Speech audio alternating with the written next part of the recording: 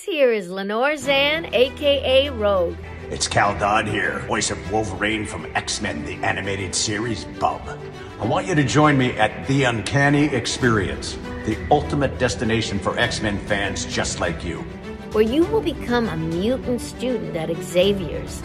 And be able to explore the school campus, shop the vendor hall, and meet the creators and stars of the X-Men universe.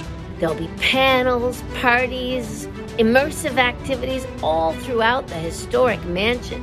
Whether you're a fan of the comics or the movies or the animated series, you'll find something to love. This is Chris Claremont. I'm looking forward to seeing you all at the Uncanny Experience. It's gonna be one hell of a ride, Bub. I bet it will be uncanny. Get your tickets now, sugar, at theuncannyexperience.com. Bum bum bottom bum bum bottom bum bum bottom bum bum bottom bum bum bottom bum bum bottom bum bum bottom bum bum doobie doobie da da da doobie doobie da da da doobie doobie da da da bum bum doobie doobie da da doobie doobie da da doobie doobie da da da bottom bum bum bottom ba da ba da ba da ba da ba da ba da ba da ba da ba da ba da ba da ba da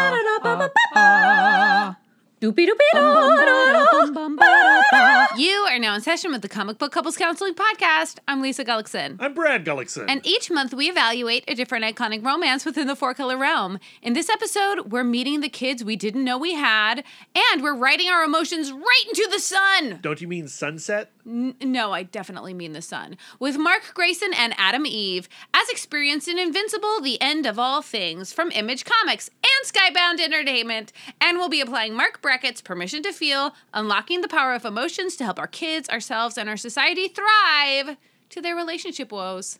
If all things have gone according to plan, you are listening to this episode while Lisa and I are in the air, flying first to Atlanta and then to San Diego for the Comic-Con International. And boy, are our arms tired. Get it? Because Yep. it's like we're Mark, or we're Tara. Okay. Flying through the power of strength. Yeah, But instead, we'll be using an airplane. Yeah, you found a way to make that joke funny. You're so supportive. Yeah. You gotta be supportive before travel. If you're not supportive before travel, then travel's gonna go terribly. That's right. If you've listened to our last two episodes, our conversations with Shannon and Luke Lieberman, as well as Tyler Crook, then you know we have a lot planned for this week in the podcast feed. Hopefully you've already smashed that subscribe button. Last year we went all out with 4 episodes during Comic-Con week, and this time we were like, could we do 6 episodes during Comic-Con week? And that's what we're attempting to do. I don't know if we've succeeded because we haven't completed the record sessions of all of those 6 episodes. It's in process right now. But Lisa's really optimistic, and I'm trying to latch myself onto her optimism. I think we can get it done. Oh yeah. Right now our can is crowded like the ladies' room between panels at Hall H.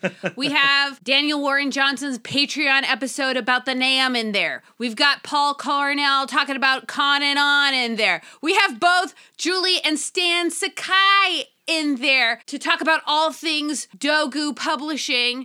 And we have people in line too. Yes, Adrienne Tomini talking about Shortcomings and the Randall Park adaptation that's coming to theaters on August 4th, as well as Chris Condon and Jacob Phillips talking about the That Texas Blood spin-off series, The Enfield Gang Massacre. The question I have is, will all those episodes get edited and published? And you know what? The nice thing is the listeners know already. They can look to the show notes and they can see links to all of the episodes that are already available, as well as the schedule of what's to come this week. So hopefully what you see down there is the Paul Cornell episode scheduled for Thursday, the Adrienne Tomini episode scheduled for Friday, the Chris Condon and Jacob Phillips episode scheduled for Saturday, and the Julie Sakai and Stan Sakai episode scheduled for Sunday. Oh, and the Daniel Warren Johnson episode has already happened, and it's in the Patreon feed, ready for your ears right now. This is going to be our 11th Comic-Con. We've been attending since 2011,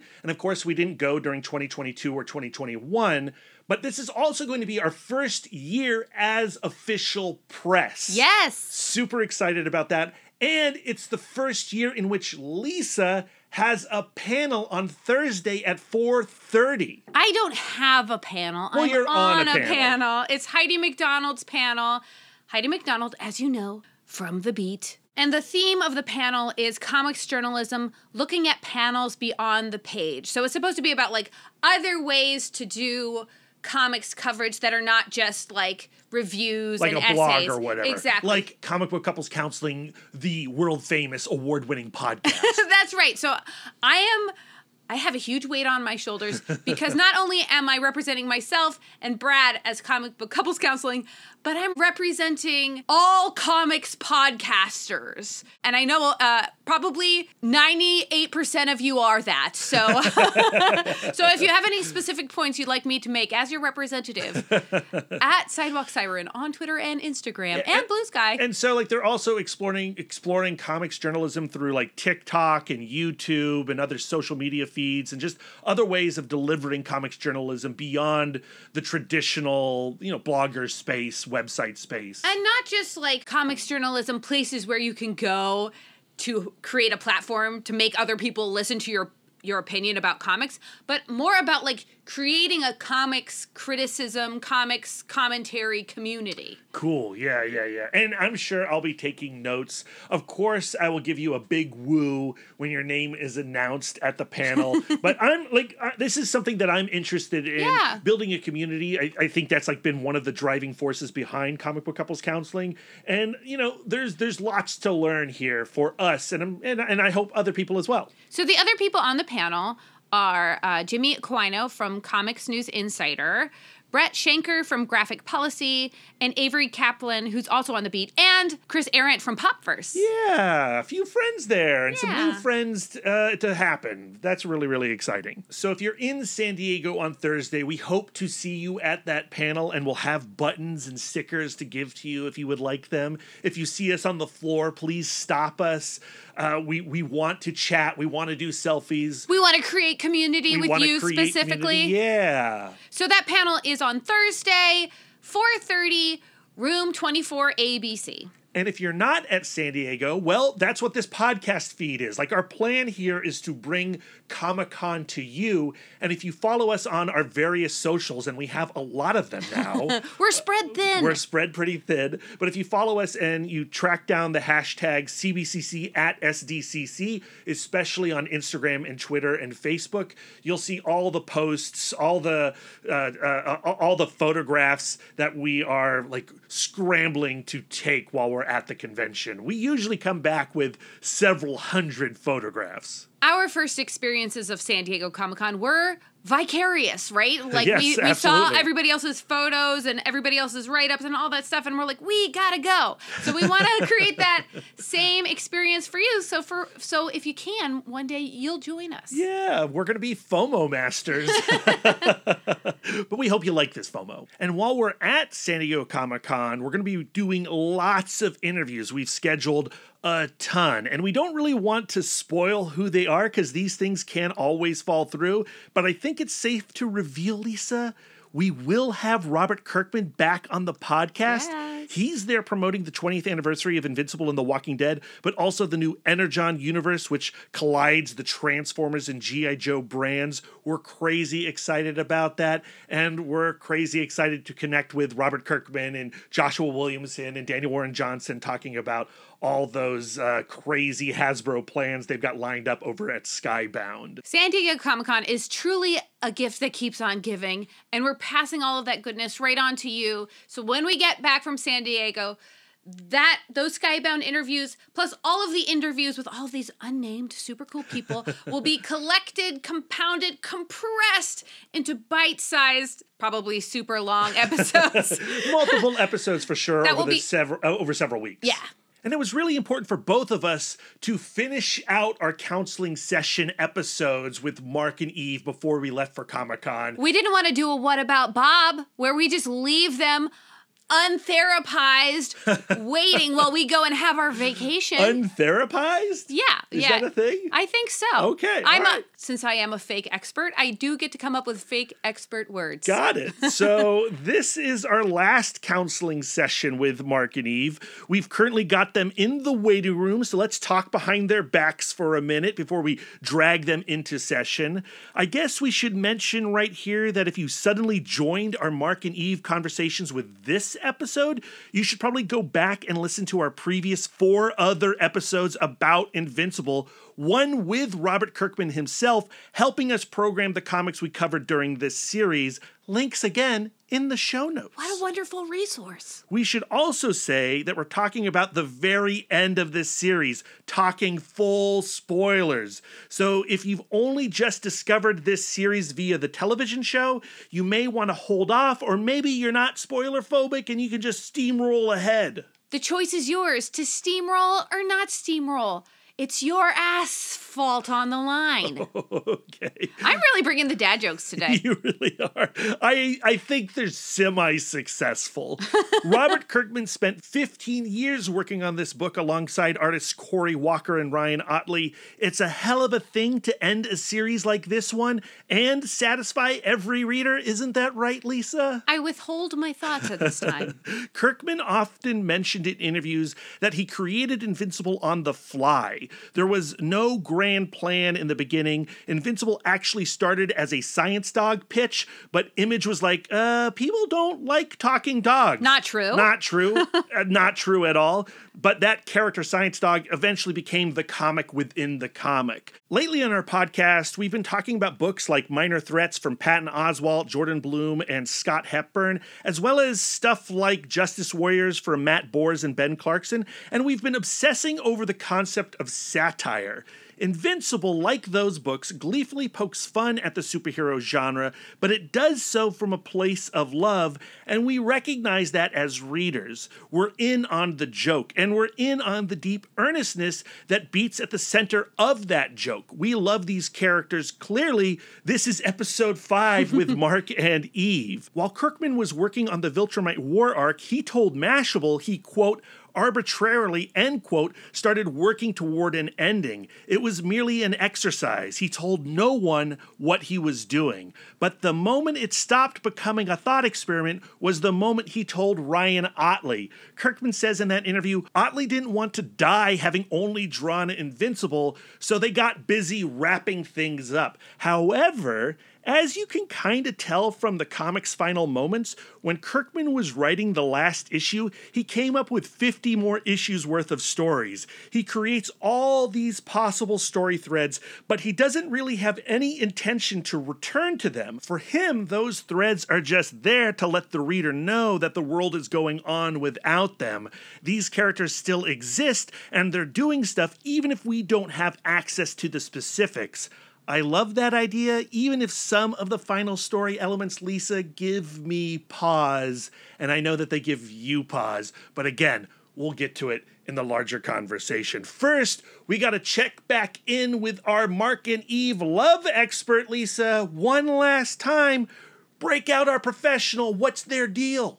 I cannot believe it. They grow up so quick. This is our last session with Mark and Eve, using our love expert, Dr. Mark Brackett, via his book, Permission to Feel, Unlocking the Power of Emotions to Help Our Kids, Ourselves, and Our Society Thrive. Dr. Brackett is a professor at the Yale Child Study Center and the founding director of the Yale Center of Emotional Intelligence. He is also the lead developer of Ruler, an evidence-based systematic curriculum for societal and emotional learning for grades pre-K through 12. His aim is to start an emotions revolution where all people have permission to feel their feelings, even Viltrumites. Last session, we kind of had to come to grips that Dr. Brackett doesn't have all the answers when it comes to mastering our emotions. As human beings, we're still going to feel overwhelmed with emotion sometimes, but I still feel like our couple is coming away with some new perspectives and invaluable tools when it comes to using our emotions as our guide, our teachers, and even one of our superpowers. First, we have our mood meter, our 4-quadrant chart of emotions that helps us identify our emotions with specificity on a range from unpleasant to pleasant, as well as low energy to high energy. And as we've seen throughout our Invincible episodes, it's real easy to place these characters thanks to Ryan Otley and Corey Walker. Yeah. I personally find the mood meter super handy dandy when it comes to identifying others' emotions, going like, okay, they seem pretty keyed up and it seems pretty unpleasant. Right. I think that they are enraged. Right, exactly. But I think also thinking about your own emotions, going like, ooh, this is feeling kind of unpleasant and also like low energy. I might be feeling a little sad right now or whatever. Right. You don't need a mirror in front of you. You know what you look like. Right. And you know that the act of putting it on a chart, to me, feels so satisfying. That's very Lisa of you. We also have our ruler skills that build our emotional intelligence. So that is recognizing emotion, understanding what triggered the emotion, labeling the emotion with specificity, perhaps using our mood meter, expressing our emotion, and also regulating our emotion, meaning like bringing our emotion down to size so that it actually fits the situation that we're in.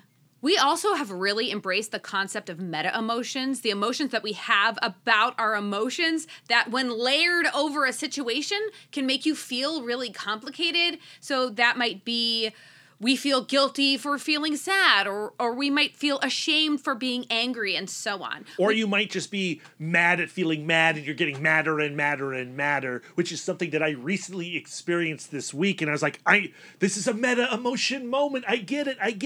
I know where I fall on the mood meter. Now what do? How do I regulate? As best you can. That's how you regulate. I think the last thing we need to touch on is how Mark and Eve can proactively use what they've learned from Permission to Feel to raise Tara differently and not simply recreate the culture of emotions they had in their home. I think we first have to start by not judging Eve and Mark's parents for the toxic emotion culture they created. Yeah, as we've discussed over this entire series, it's really complicated for their parents. Yeah, and you know what? You can't judge people against what they don't know.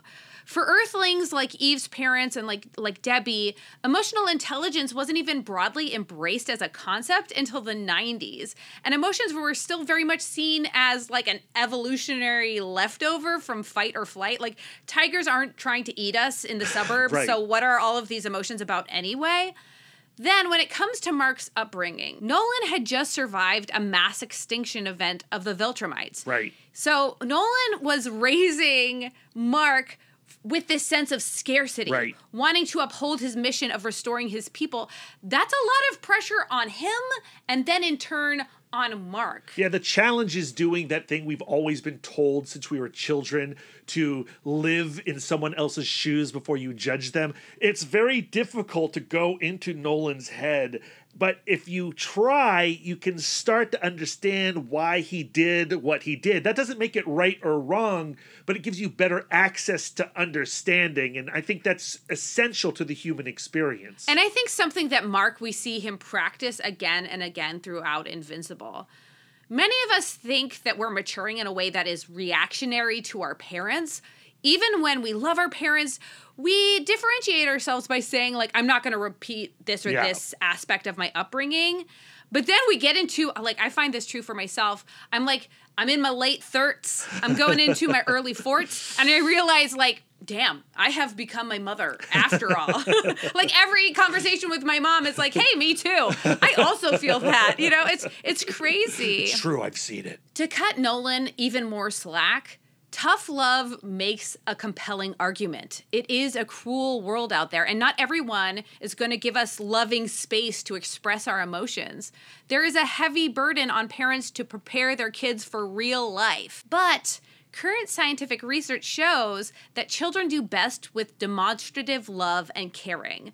The best possible thing for Tara is that they don't just teach Tara her ruler skills, but they also practice those skills for themselves. When it comes to creating an emotions revolution in the home or in the workplace, or even when you, like, say, become an emperor of an entire race of intergalactic persons, Dr. Brackett gives us one last tool: a charter. Literally a written document that codifies how individuals under the umbrella of the charter wish to feel. This charter is made up of 3 questions. 1, how do we want to feel as a family, workplace, blah, blah, blah. 2, what can we do to experience these feelings as often as possible? And 3, what can we do when we are not living by the charter? These questions, of course, have to be answered with the permission to feel and ruler in mind. So say, like, the answer to number 3 can't be, you know, if you're not living by the charter, you will be taken to the back and flogged or whatever. I personally don't know how I feel about creating a charter to enforce people feeling their feelings. Yeah. I mean, I believe in a statement of principles, but I don't know if in like an emotionally tense situation, I would want someone to be whipping out a contract going here's the Magna Carta. We agreed we would feel great. Maybe in a more professional situation, like, you know, like in a business meeting, we're not going to like openly shame each other for their terrible ideas. I like how the Magna Carta was my go-to contract. Yeah. Me. I love them. I mean, a lot has happened since we last had Mark and Eve on our counseling couch.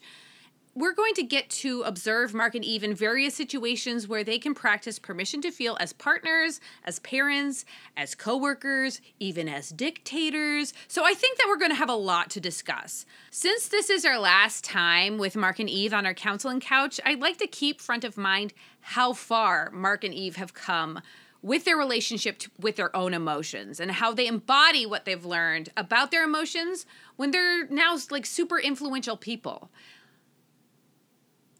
I'd also like to keep practicing referring back to those tools, like keep our mood meters out, keep referencing our ruler skills, because we want to create these good, emotionally intelligent habits for a lifetime. I think it's fascinating to consider how much they have grown since we've been covering them, which is really at the late stages of their relationship, or at least at the late stages of Invincible, you know, starting with Modern Family. Skybound recently republished the first arc of Invincible in this really nifty digest size We trade love paperback. a digest size. Love a digest size. And going back to Adam, Eve, and Invincible in that arc, I mean, they're nothing like where this series leaves them off. And it does remind us of, and I think we've talked about this in our Mark and Eve counseling sessions, but when you look back at Brad and Lisa during the dating days, they feel like aliens, right? So when you look at volume 1 of Invincible,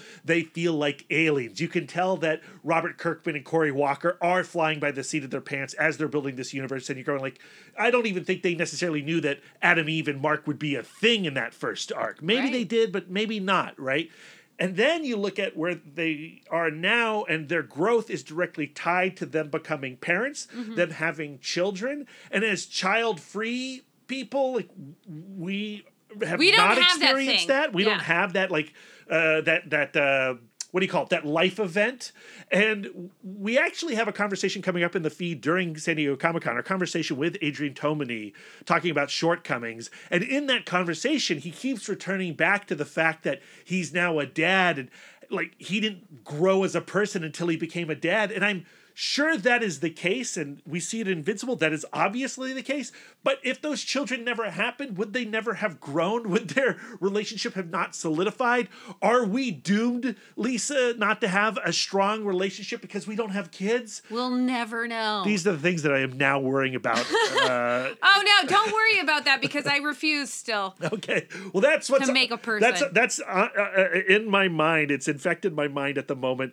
And so the listeners should be aware of that as we're discussing Mark and Eve in our counseling session. But before we bring them out of the waiting room and onto the couch, we need to do some words of affirmation. Brad. Yeah. Do you have baby fever? No. Affirmations. Should we explain for our first-time listeners what the words of affirmation are, Lisa? The words of affirmation are our way of giving back to our new and upgrading Patreon subscribers. We have a lot this week. People are excited about Daniel Warren Johnson talking the nom number 9 in our Patreon feed this week. We curate and use these affirmations for ourselves, and we're more than happy to pass them on to you. These particular affirmations are more they're more like fortunes that come from Bazooka gum packages. Yeah, Bazooka Joe. We bought a bunch the other day just to see if the little comic strips were still in there. They totally are. And I forgot that these little fortunes are in there, and they do operate as words of affirmation, mostly. Kinda, yeah, mostly. I think this is a fun way to tackle words of affirmation. I do think there are some truths in these fortunes, but I also think that they're really weird. Well, let's see. Let's see if they work out for these people. So let's start by bringing the energy down a little bit. Okay. Taking a deep, nourishing breath. And let us begin. Dave Curtis. Your restless will makes you a celebrated traveler. John Handel. You are anxious to achieve something very important. You will succeed. Jeff Shear. You'll soon get good news on the phone. Joseph Siraki. You will become rich and famous, but only if you believe you can. Tyler Grudy. A person is measured by the promises they make.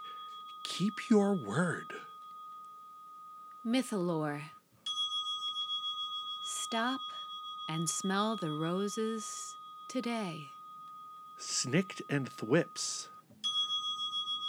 That person you thought your enemy will do something nice. Court Welch.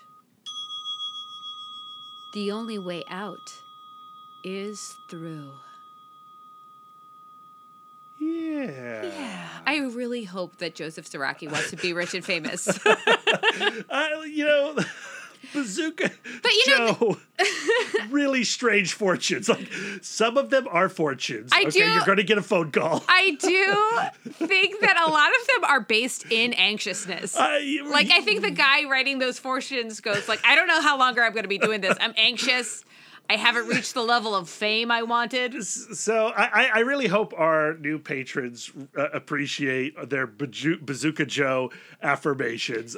I think it's fun. I do think there's stuff in there that I really like. Like your restless will makes you a celebrated traveler. So that thing that we sometimes look at as a negative is actually a positive if you steer it the right way. And then at the end there with Court Welch and the only way out is through, that is a cliche, but it's a cliche for a reason. I really do think just keep swimming, and you'll make it. Persistence is the key. And the one for Snicked and Thwips, the person you thought your enemy will do something nice, actually applies to Invincible, the end of all things. Yes. That's right.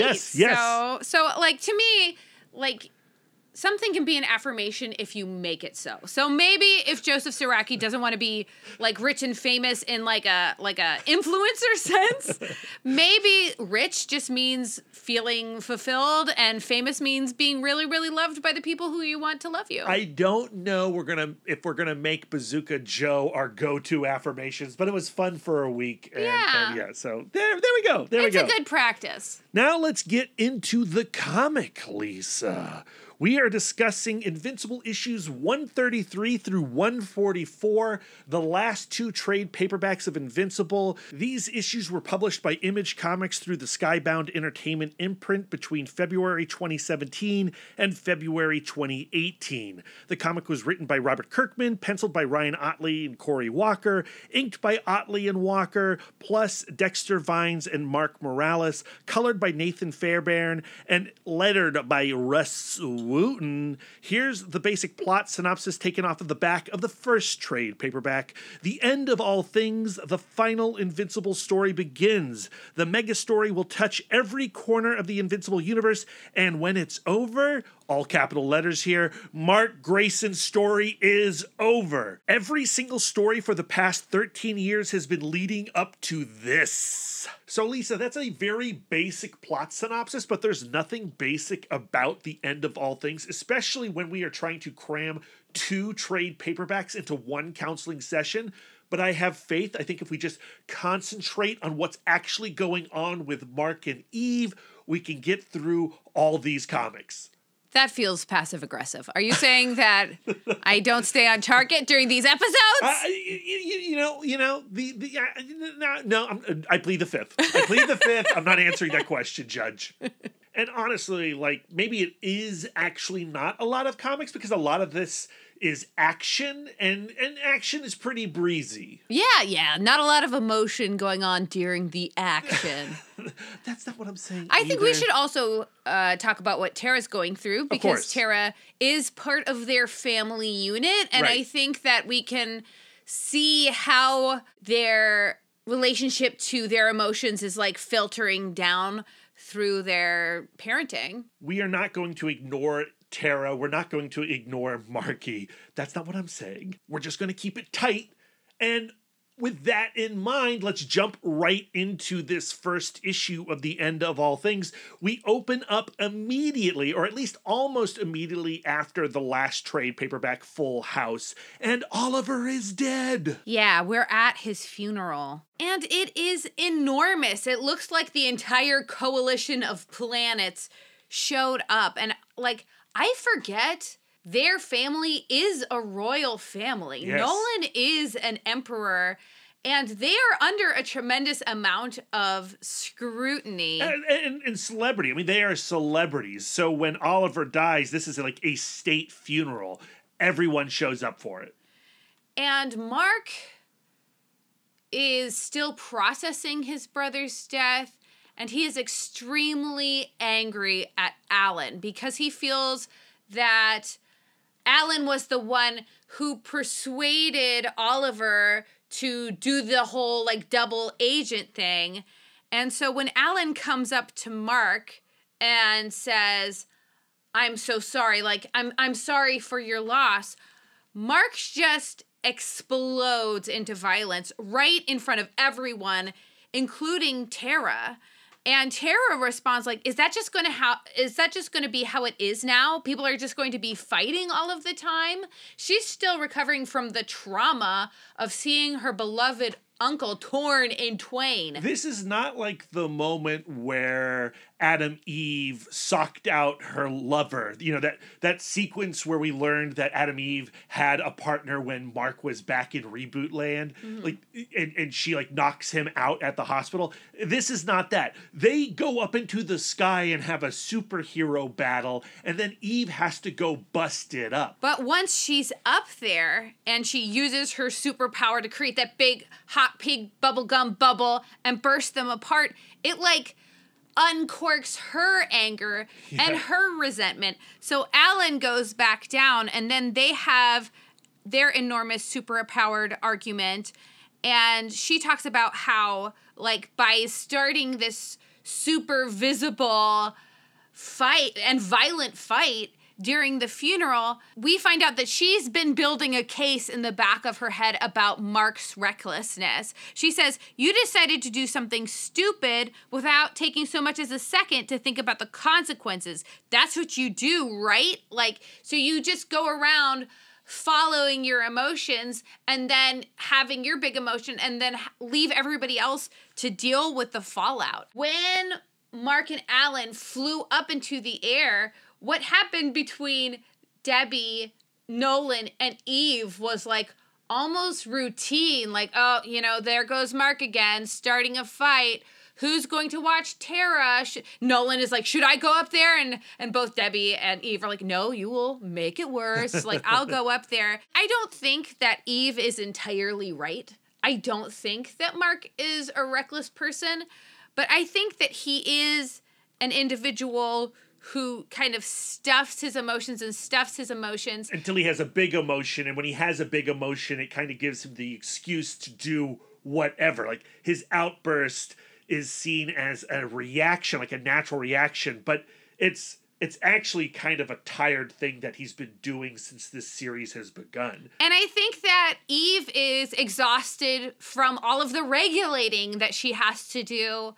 While Mark is having his big feeling, it's up to her to keep, you know, the family in order and keep Tara at bay and all of that stuff. So I think that when she finally unleashes on him, she's not doing it to hurt him. She's not doing it because she doesn't love him anymore. She's doing it to kind of blow off all of this resentment that she has. I mean, she unleashes her rage upon Mark the way that Mark unleashed his rage upon Alan.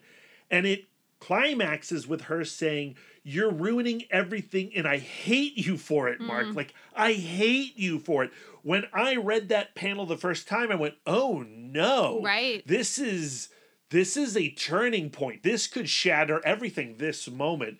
But that then leads to, "I hate how you screwed up our I hate how screwed up our lives are. I hate how much I love you. It hurts so bad." And her last words to him in that moment are, "I loved Oliver too." And Mark has to reckon with that. And all he can say is, I know. Right. I think sometimes you need to see how much your actions are hurting the other person to then regulate and go like, I don't want to have my emotions so much that it makes her be repulsed by me, hate me, resent me, all of that stuff. But we also have to recognize that this outburst is the direct result of grief. Oliver is gone. And that loss is going to send shockwaves through the family. I also think that Eve is still upset for Mark disappearing. Yeah. Even though she wasn't there. She didn't see the kind of mistake any person would make. We've talked about this before in these Mark and Eve sessions, but the way that Invincible works is characters start to have some relationship growth. They start to see each other. They start communicating. And then some giant outer force makes its presence known. And they can't deal with the smaller familial issues because they have to save the universe. And that is also what happens right here in the end of all things. I don't want to jump ahead too far, but in our lives, if we had a conversation like this, or if we had an experience like Reboot, where we lost 5 years of our relationship, that would be a traumatic thing that would take a long time to process. And unfortunately, Mark and Eve rarely, if ever, get that chance to process. Once Mark and Eve have leveled out and they have expressed the anguish that they've been in, they find a nice ledge to sit on and have a little heart-to-heart. And Mark says, "I'm going to have to go kill Throg. It's not going to be a heroic thing. Like, I'm not going to do the right thing. I'm done being a hero." He said that before. He said that in Full House. It was a big moment. It's over. He's not a hero. Right. I'm not thinking of myself as a mentor or as this keeper of the good. I need to have this guy stop torturing my family, and I'm just going to kill him. And she says, "Well, you realize I have to kill him too, right? I'm not going to let you just go and do this on your own, because doing this thing is going to be part of their family's healing, one, and she is also an individual who has to do. Like, she has to be involved to make her feel like she is helping." Yeah, she doesn't sit by, right? She's not on the sidelines in any way. I do also think that it's important to consider how this moment reflects how big emotions are temporary. So when Mark has a flare-up and he lashes out, Adam Eve has a flare-up, she lashes out. Big emotion, and in that moment, it feels catastrophic. That's when the words like, "I hate you" come out. But it is temporary, and if you can just get beyond that big emotion, if you can survive the big emotion and level out, cooler heads will prevail. Now, is that what is happening when they decide to, like, we have to kill Throg? Throg is a threat that needs to be dealt with. And, in the case of Invincible, it seems like only Mark and Eve are going to be able to do that. And Alan knows that also. I think also their relationship is in the place where no matter how big the emotion between them, it will never come to the conclusion of we shouldn't be together. It's never like our relationship is not working. It's always like these circumstances that we've put ourselves in, or these circumstances that have happened upon us, are driving us crazy, but it's never like, you are making me unhappy. You are the problem. I need to excise you out of my life.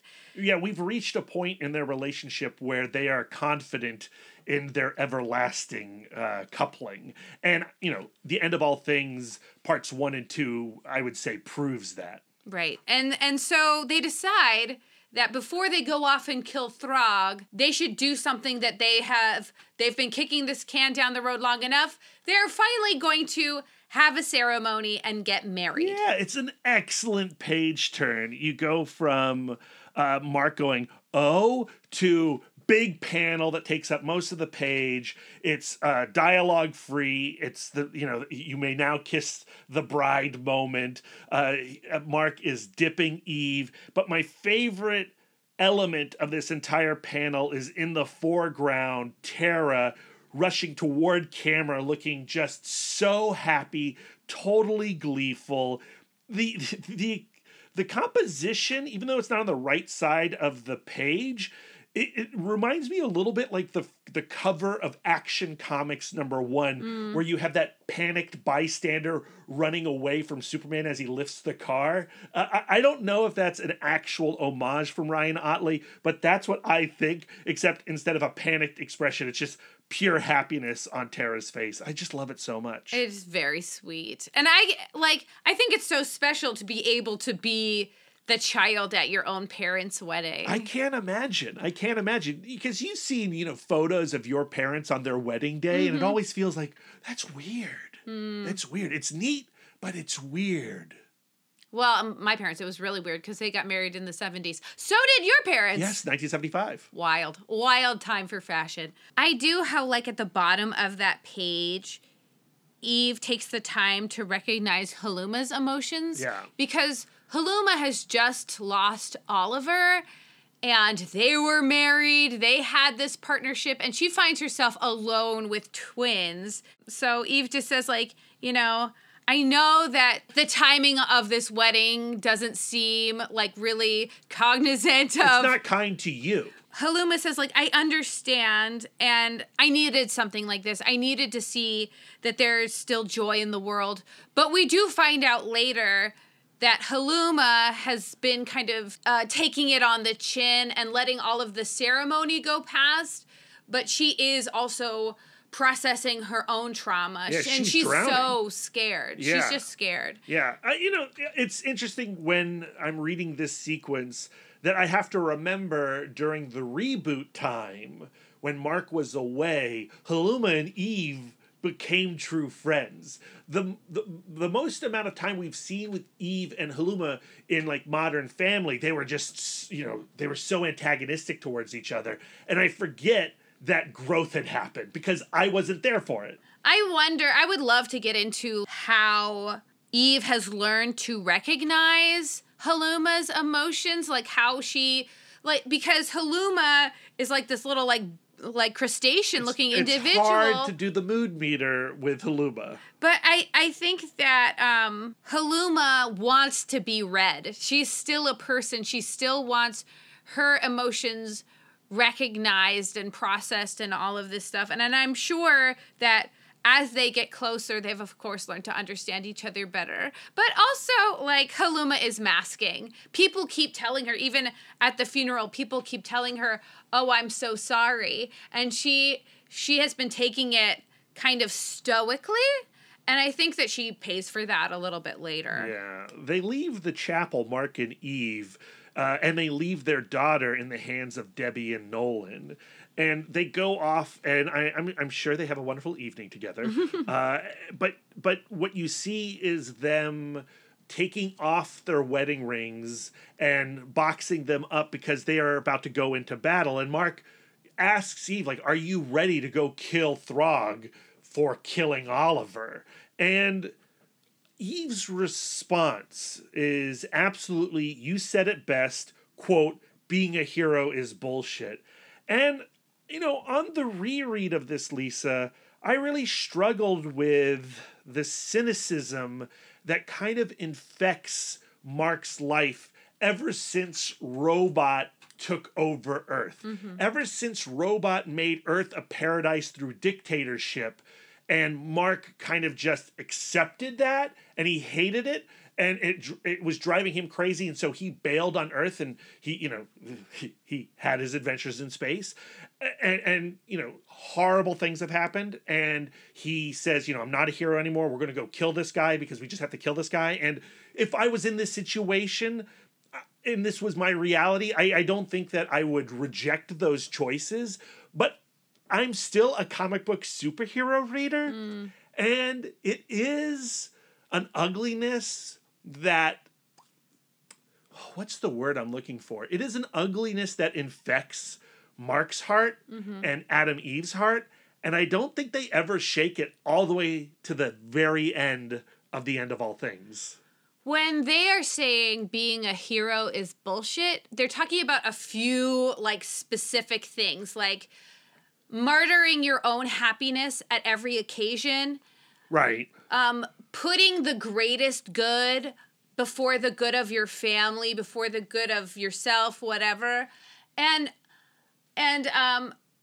always making the sacrifice play is those things to them are bullshit, and they're kind of summing it together. I'm kind of with them, where I agree that you should be able to take care of yourself, take care of your family. Yes. And if your life was on the line and there was a Throg in our lives coming to kill you and our family, I could see the choice of, we got to go take care of Throg, right? And but seeing it in this, in a comic book superhero context, it's a type of postmodernism.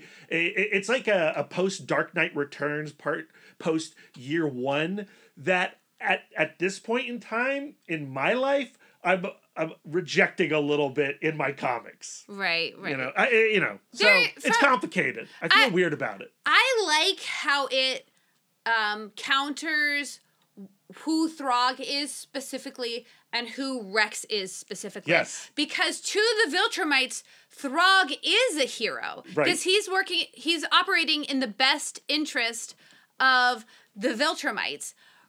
Rex sees himself as a hero because he has created in his own way world peace. So Rex in particular is thinking of heroism from strictly a math perspective. The right thing to do is spare the most lives, even if it means impeding everybody's autonomy and freedom. It's the Vulcan thing of the needs of the many outweigh the needs of the few. Right. And so I think that Mark is finding, at this point in the story, Mark is finding his way to his own brand of heroism through just being binary. I'm not Throg, and I'm not Nolan, I'm not my dad, and I'm not Rex. The loss of Oliver underscores also how close he is to losing Tara and Eve and Nolan and Debbie and his family.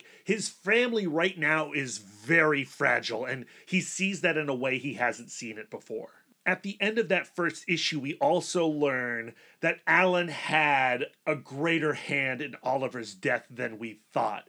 He did alert Throg to Oliver and Mark's presence, effectively killing Oliver. And he is burdened with that knowledge, with that action, and he wants to seek out Mark and gain some kind of forgiveness, but you can't get forgiveness for something like that. And when he goes to Mark and Eve and he unburdens himself, it's really over for Mark and Alan. Their principles are just so much at odds that they can no longer really be friends anymore. They can continue to respect each other, but Mark is past being able to forgive Alan because Alan kind of isn't actually sorry. I think Alan still thinks he did the right thing. I agree.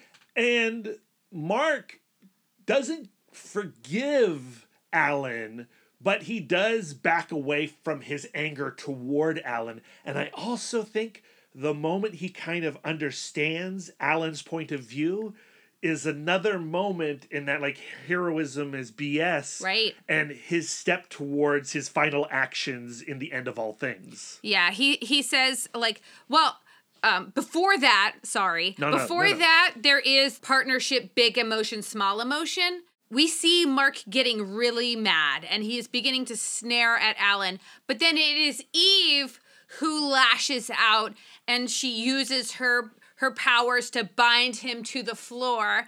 And in seeing Eve's reaction, it evens out Mark. So Mark kind of removes himself from the situation. He kind of regulates to counterbalance Eve. And in that co-regulation, he comes to this realization that Alan did what he could never do. Alan was being a hero in that moment. And the quote is this: "You did what I can't. You put the lives of the people before your loved ones." I think that's how it's supposed to be, he says. So at the end of that conversation, Alan goes like, "I didn't just come over here to get your forgiveness," which was unsuccessful, and I'm so sorry. "But I also need you to go talk to your dad, because if we're going to go up against Viltrum and kill Throg, we're going to need his help." Yeah, and Nolan just straight up says no. Nolan doesn't straight up say no. Initially, like when you get that page turn, Nolan's like, no, not going to do that. He doesn't want to do that because he has the Viltrumites living on Earth in secret. They've started families. They've already sacrificed so much moving on to this alien planet, and he doesn't want to jeopardize the mission that they have on Earth of rebuilding the Viltrumites as a free people. And then Mark goes like, "Throg killed your son. And if you actually care about Viltrumites, Throg is imprisoning all of these Viltrumites in his army, right? He's going out there breeding people just so that he can have something between him and his enemies to get mowed down first." And what Nolan decides to do, I think, is awesome. I think it's so influenced, and it shows so much how being on Earth and being Mark's dad has changed him. He says, like, I can't order the Viltrumites to do anything. I think that would be wrong of me as an emperor. So instead, I'm going to give them the choice. Yeah. Would they choose to protect Earth and defeat Throg? And that's what happens. Yeah, that is not the Nolan we once knew back in Invincible 12 or whatever. And Mark doesn't agree with what he did, by the way. He's like, we'll see what happens. And he calls Nolan's decision a step in the right direction. And Mark just leaves him there. He leaves him there to suit up. Eve and him, it's time to go into battle. They need to wear the Coalition uniform with the little cape. And Eve puts it on. She does her best effort. She doesn't like it. So she does a little bewitched moment. She uses her powers, and presto bingo, they're back in their old uniforms, and they look great. But I do love how Tara reacts to her parents being in these spandex duds. She thinks they look ridiculous, which of course they do. But also, we've known them in these uniforms, like Mark and Eve have, experienced life in these uniforms. They think it's really rad. We think it's really rad. And Tara cuts them and us down to size and just goes like, no. It's because Tara is not an Earthling. Like, she doesn't know the what a culture of superhero in a superhero suit really means. I do wonder, what Eve's impetus is to put them back in their old costumes. I wonder if it's like a type of nostalgia where she wants to return to a simpler time in their relationship. I think she also knows that this would be a step in bonding them in this action. Right? Yeah. And also kind of differentiating them from other members of the Coalition. Sure. They're going like, oh, we're not like these guys. We're special, if you haven't noticed. There's also a super cute moment, though, after Eve and Tara talk about their costumes, where Tara does concede that Eve's cape is cute. And Eve goes like, I win! Like that little panel of like, this is a parental victory with my child. It's just one of many cute moments that peppers Invincible and keeps you going through all the hard times. Tara knows that once her parents leave, they're going to be in danger. They're going to be fighting the dude that killed her uncle. So they try to have like one more fun family day, which I love so much, but it's really also so heartbreaking. Well, I mean, it starts off so fun. It's 12 panels that climaxes with one long horizontal panel. But as you work your way through the fun day, the sadness seeps in. Tara starts to realize that the day is ending. And I think about our nibblings when we go over for like a family event. There's one nibbling in particular that we have. Whenever it starts to get a little close to the time the day is about to be over, like when it's time for them to go home, they burst into tears. Yeah, they start acting out. Yeah. And you can see that behavior right here in those bottom 4 panels of those 12 panels. I was also that kid. Like at the end of a fun time, I was always crying. Happy day, sad day. Lisa always crying. But that long panel across the bottom, like it's Mark and Eve kind of preparing Debbie for a big time parenting moment. They say like, we haven't had the opportunity to really help Tara process her trauma. And we've been kind of waiting for her to bring it up on her own when she was ready. And we just want to give you a heads up. That moment might happen when we are not here. Debbie replies by saying like, I've got it handled. Tara is strong. There's nothing you really need to worry about. She's going to be fine. We eventually get to see Tara, receive some of the parenting and some of the programming that Mark got as a child. Yeah, and that occurs the very next issue. While Mark and the team are engaging with the enemy, like Alan has this whole strategy that he wants to execute, but Mark says, no, I have a better idea. And basically what Mark's idea is to engage with Throg's forces immediately and then trick them back to Earth, because he knows that the Viltrumites are on Earth and they're a powerful army. So we can now get, Rex's drones, you can get the heroes of Earth, the Viltrumites on Earth, and that's going to be a heck of a force. Now we have a fighting chance. And while all that is going on, though, that's where you have that scene where Debbie and Tara come to an understanding. Debbie is trying to, have a nice day with her granddaughter and is like, oh, man, it's so great to be back on Telescria. Your grandfather and I used to live here. I'm excited. I'm happy to be here. And Tara replies by saying, I'm scared. My daddy just got home, and I'm worried I'm going to forget about him again. Debbie replies by saying, oh, honey, this is not like what happened before. He's not going to disappear for 5 years. He's just fighting bad guys. And Tara is like, yeah, but couldn't they get hurt? Debbie replies by saying, Tara, you are too strong for this. You are your parents' daughter. They made you strong.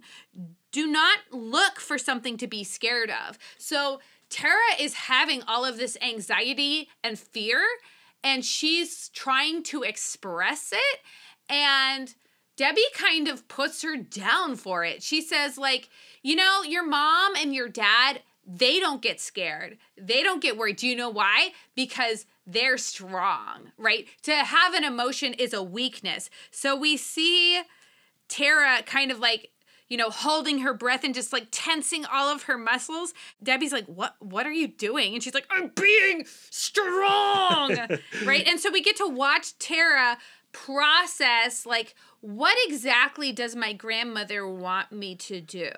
So the other important thing that happens in this issue that has nothing to do with Mark and Eve, really, although it has everything to do with Mark and Eve, is that Ursal, one of the many children of Throg, is finally seeing what a monster her father is and how her father's actions are leading to the genocide of his children and her brothers and sisters. And she punches a wall out of frustration, and this is a huge turning point in the war. And it really reveals how ignorant Throg is of his people's needs. And when he sees Mark show up at his doorstep with his army, he's excited. This is exactly what he wanted. This is his chance to end it. But he's already started his own end through his daughter. And chapter 4 is actually a really grotesque issue. We've seen so many battles over the course of Invincible, but nothing quite like this,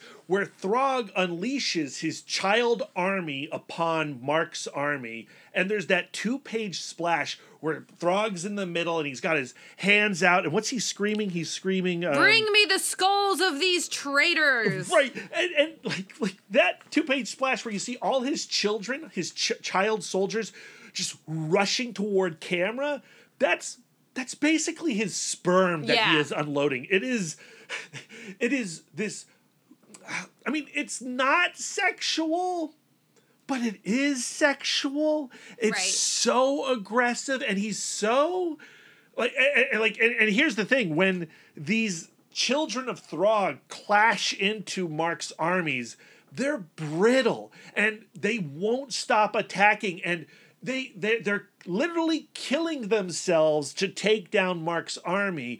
They're headbutting until their skulls are exploding. They're punching until their fists explode. And it is so revolting. And Ursal, she cannot take it anymore. And Ursal's going to have to do something to save her family. She just can't stand the hypocrisy. Like, he's constantly going like, I really care about you. I care about your brothers and sisters. It's those other people. They're the traitors. And Ursal is watching them, the other side, the traitors, take care of each other. And so she's seeing the earthling example of like, this is what it is like to actually love and care about someone. And what we finally learn, which I think we all suspected, is that Throg actually does not care about the Viltrum Empire at all. Yeah, He just wants to be on top. Right. At any cost, because he's found this way to make really easy, cheap, quick kids. Yeah, cannon fodder. Yeah. For Throg, this really is, this war really is just like masturbation. Like, he's not doing it for anyone other than his like own satisfaction. And we're watching his seed and he's spilling his seed everywhere, and it's absolutely worthless.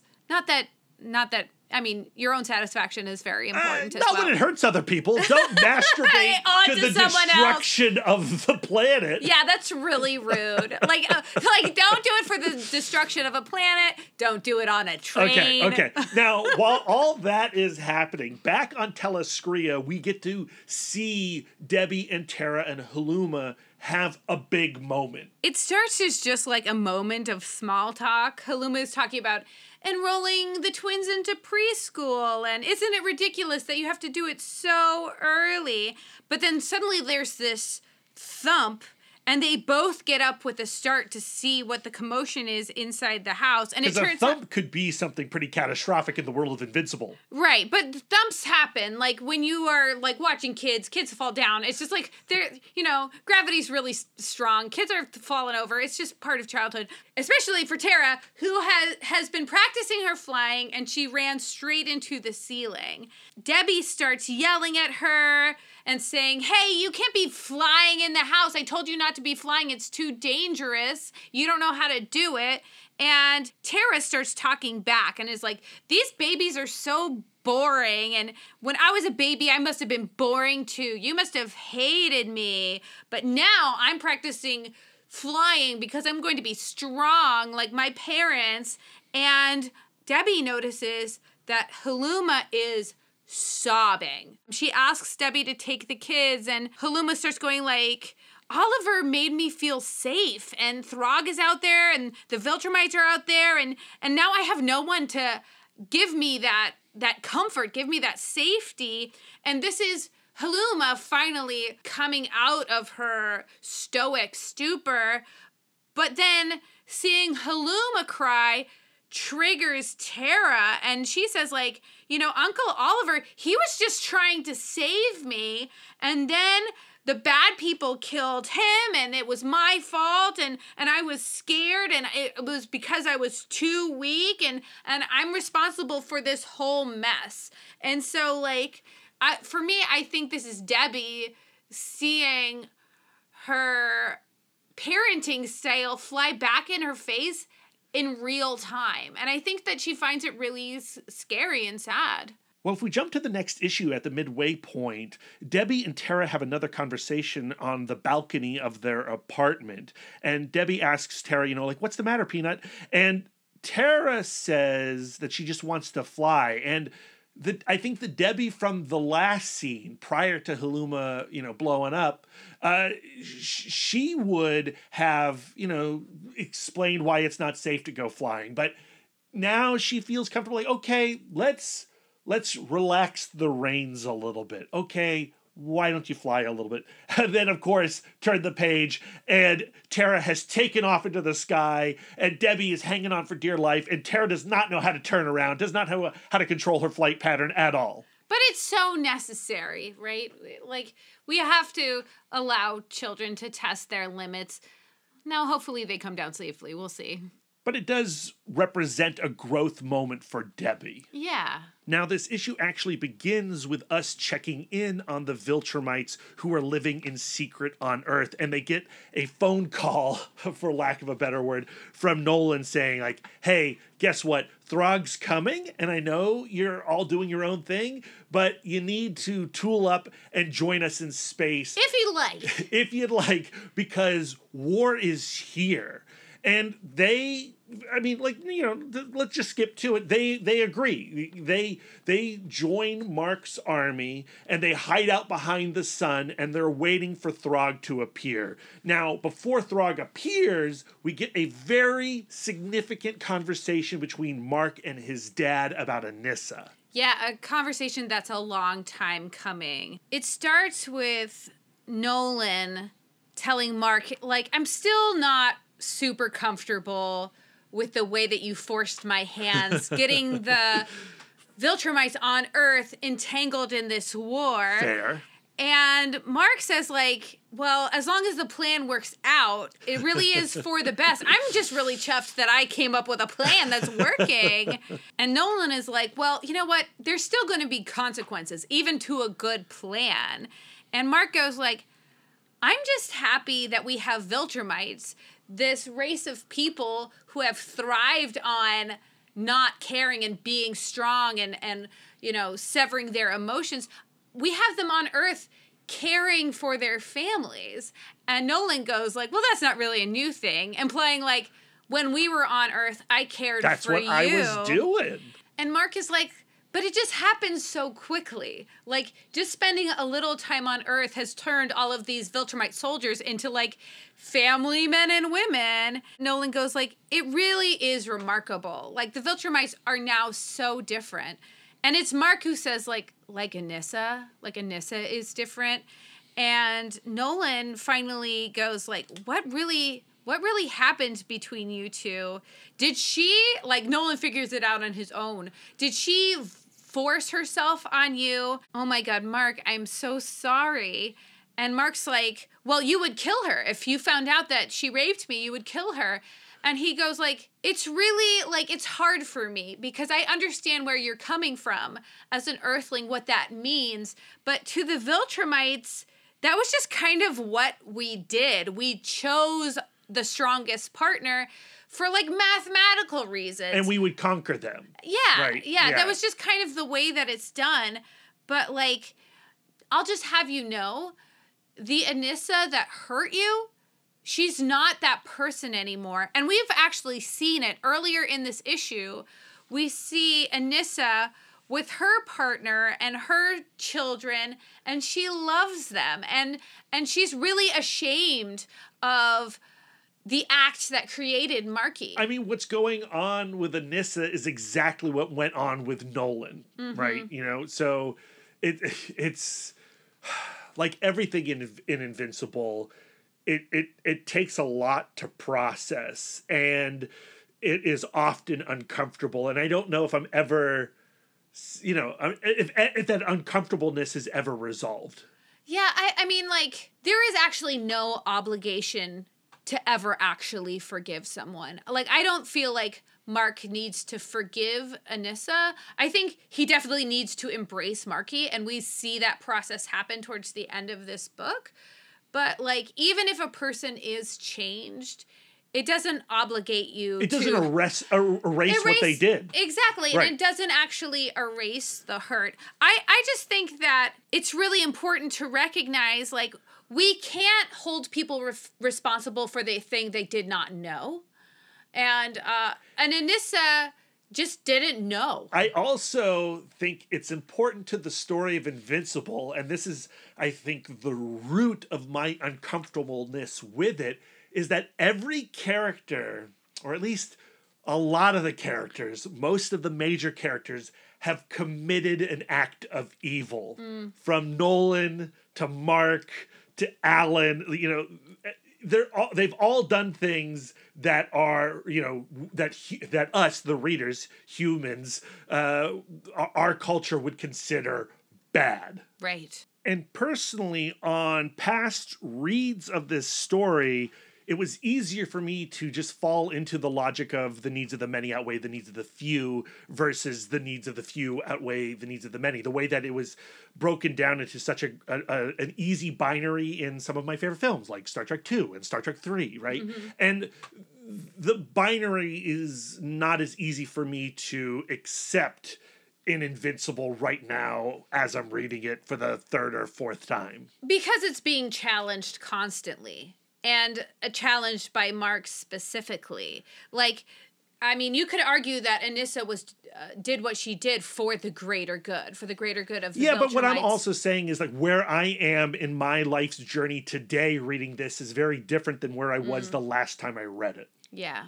At the same time, Lisa, I love a space battle, and we're going to get an epic space battle with so much Ryan Otley blood, and Adam Eve, you're not invited.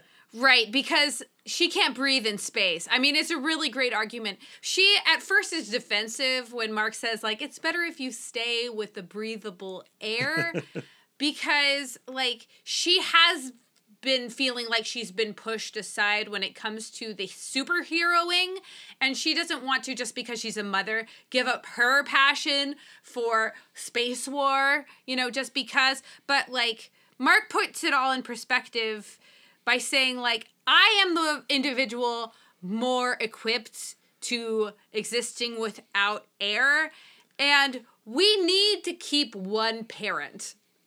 Yeah. We need to keep one parent for Tara. Yeah. And now they're like, maybe we shouldn't be fighting this war together, because if we both go out, what is Tara going to do? But also, like, I think also part of the argument is you're not that useful in this fight. Like, let's be honest. You can't breathe.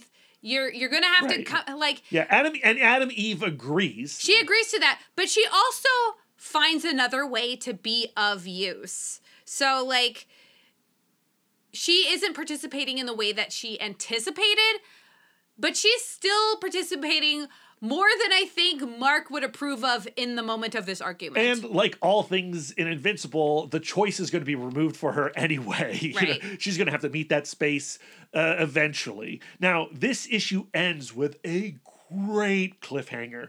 While the Viltrumites of Earth engage with Throg's children in orbit, Robot, he has a strategy, of course, and he is kidnapping the children of the Viltrumites of Earth and stockholding them. Yeah, because he's stockpiling them. Because if this war doesn't go well, it would be good for us to have some enslaved Viltrumites on our side to protect Earth. The final issue of part 1 is mostly just brawling, and most of that brawl is the brawl between Nolan and Throg.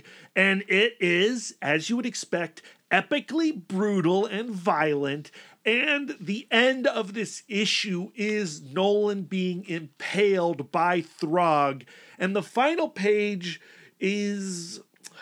What is the emotion when I look at the final page of part 1 of The End of All Things, and it is Mark watching his father be impaled, being held down by all these children of Throg. He's screaming out, tears are in his face, blood is spitting out. And like one of the cool effects about all these fight sequences in space is how Ryan Otley draws the 0G bloodshed. And so that last page, you get tears floating out into space, blood floating out into space, and Mark screaming in agony as his father, for all intents and purposes, died. Right. Let's use our mood meter, shall we? I would say... Actually, it's kind of complicated. Like, that face is actually kind of complicated to place on the Mark Brackett's mood meter. Okay, well, we both agree that it is low pleasantness, right? Definitely low pleasantness. Do you think that he is fully energized? I think he looks exhausted. I like, to me, the expression is obviously sadness of some kind, exhaustion, and maybe despair. Yeah, I think maybe he's, I think low pleasantness, despairing is all the way low and then low energy. So despairing is low energy. But I would say also maybe he's panicked. Yeah. Maybe he's furious in that There's upper left-hand so much corner. going on in that face. And again, like Ryan Otley just killing it. Yeah. So now we're moving on to volume 25, The End of All Things, part 2. And it opens with Eve seeing Nolan's ripped body floating out in space. And this is where she decides... Like, can you even call it a body? It's like pieces. Yeah. It's like a torso and head. Yeah, it looks like his body has been turned into the letter C, like a backwards letter C. Yep. Like that whole center is missing and open. And so she bubbles up and starts going out to rescue him. And we begin to see Ursal really taking in how the people on the other side of the war are treating each other. So Alan sees his friend's body, sees Nolan's body ripped in space, and he begins to cry. And then Eve flies by and goes like, focus on the fight. I'm just going to retrieve Nolan. I'm going to take him straight to medical.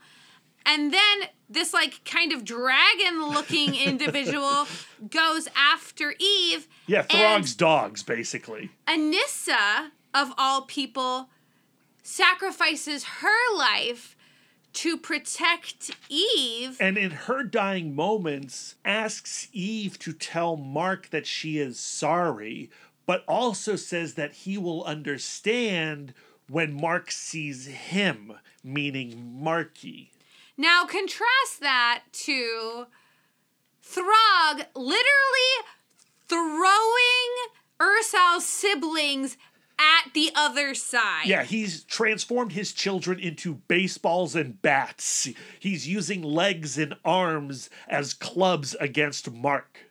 And once Throg has really started engaging with Mark and they start moving the battle towards the sun, the second Throg's back is turned, Ursal surrenders the rest of the army to Earth. She says, stop, to her own side. She says to the Viltrumites, stop, our father has abandoned us. He no longer fights for us, if he ever truly did, so I will no longer fight for him. No more of our brothers and sisters will die. Who will join me in this surrender? And literally everybody does. I'm a little surprised that it was that easy to convince the children of Throg to hand themselves over to Alan.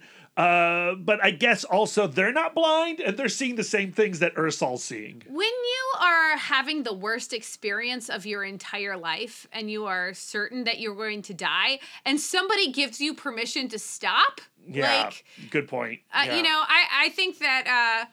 they're just looking for the opportunity to stop doing what they're doing. And they take it, and they take it. And the first issue of the last chapter ends with Throg and Mark duking it out on the surface of the sun, or very close to the surface of the sun. And then in the very next issue, they are in the sun. They fall into the sun, and they can only communicate for so long because the toll that the sun is committing upon them plus the toll that they are committing upon each other robs them of the ability to communicate, their telekinesis. And what's fascinating about this issue is how once they stop talking to each other, Mark can only communicate what he wants to say to Throg to himself. The issue basically becomes a manifesto of what Mark believes in and why Mark will win this fight. Not a manifesto. Let's use some Dr. Mark Brackett language. This becomes Mark's charter. Yes. And he says, like, Throg, you're fighting for revenge. You're fighting for your own glory. That is literally hollow. There's no one for you to enjoy your revenge with. And when my father allowed you to live, that proved that what a leader my father truly was.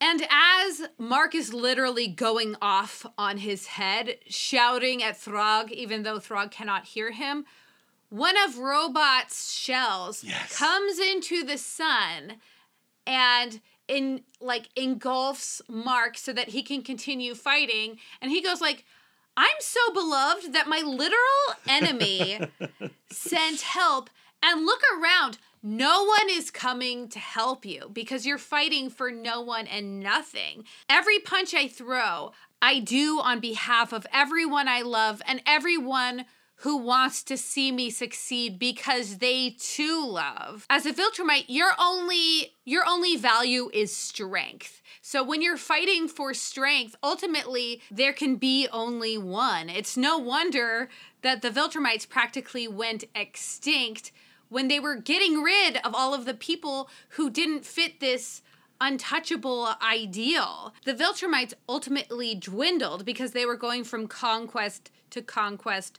to conquest. And what Mark's aim is instead of fighting for conquest, fighting for love, prioritizing peace, compassion, and contentment. And the way that he is speaking or thinking that charter, Lisa, it sounds as if it's his last thought, like he is preparing to perish in the sun along with Throg. However, Rex is not the only person who sends a little aid towards Mark. Alan himself dives into the sun and retrieves him and pulls him back to a starship. And man, on that gurney, Mark looks like a little piece of charcoal. And it looks like, could this be the end for our hero? And you're also thinking, wait, hold on. This is chapter 2 of the final trade paperback. What else is there to do in this story? Of course, there is Rex to deal with still. We get to see a good example of Tara and Debbie co-regulating because news gets back to Telescria that Nolan has been injured, and Tara finds Debbie packing and being weak and crying. And Debbie says, like, the war is over. And Tara's like, then why aren't you happy? And Debbie tells her that her grandfather's hurt. And Tara immediately embraces her grandmother and goes to comfort her, saying, like, when people in our family get red, they usually are fine, right? Yeah.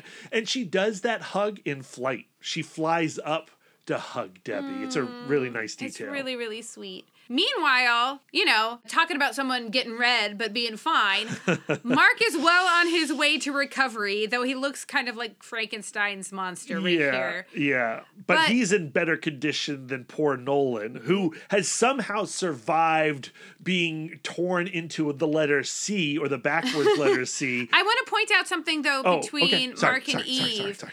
Eve tells Mark, like, hey, this war is over. We're finally free. This entire series, since Tara's been born, they've been looking for a place where they can just kind of hide out and be a family and be safe. Yeah, Throg is gone, but their problems are not. Mark finally gets to go in and see his dad, as you brought up, and Nolan has to break it to him that, like, hey, sorry, son, I'm not getting better. Yeah, I'm on my way out. Somehow his heart got damaged, and it's just not going to be strong enough to keep him alive.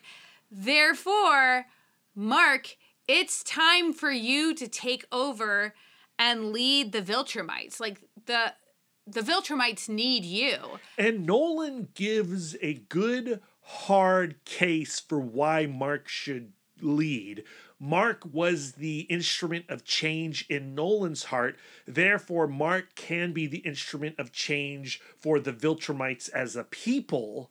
And Mark goes to counter that by saying, no, you can't lay that all on me. You raised me with humanity too. Right.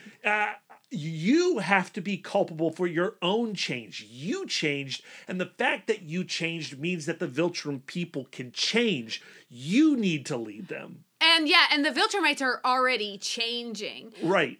The argument that Mark is making is, I'm not mature enough yet. I'm not ready. But there is no choice. Like, that's how monarchy works. Well, Nolan's final argument and his victory is his death. Right. So right. Nolan dies as Mark is trying to explain why he is not capable of leading the Viltrums. And in Nolan's death, that's the final word on the matter. Which goes directly contrary to all of the promises Mark has made to Eve. Yeah.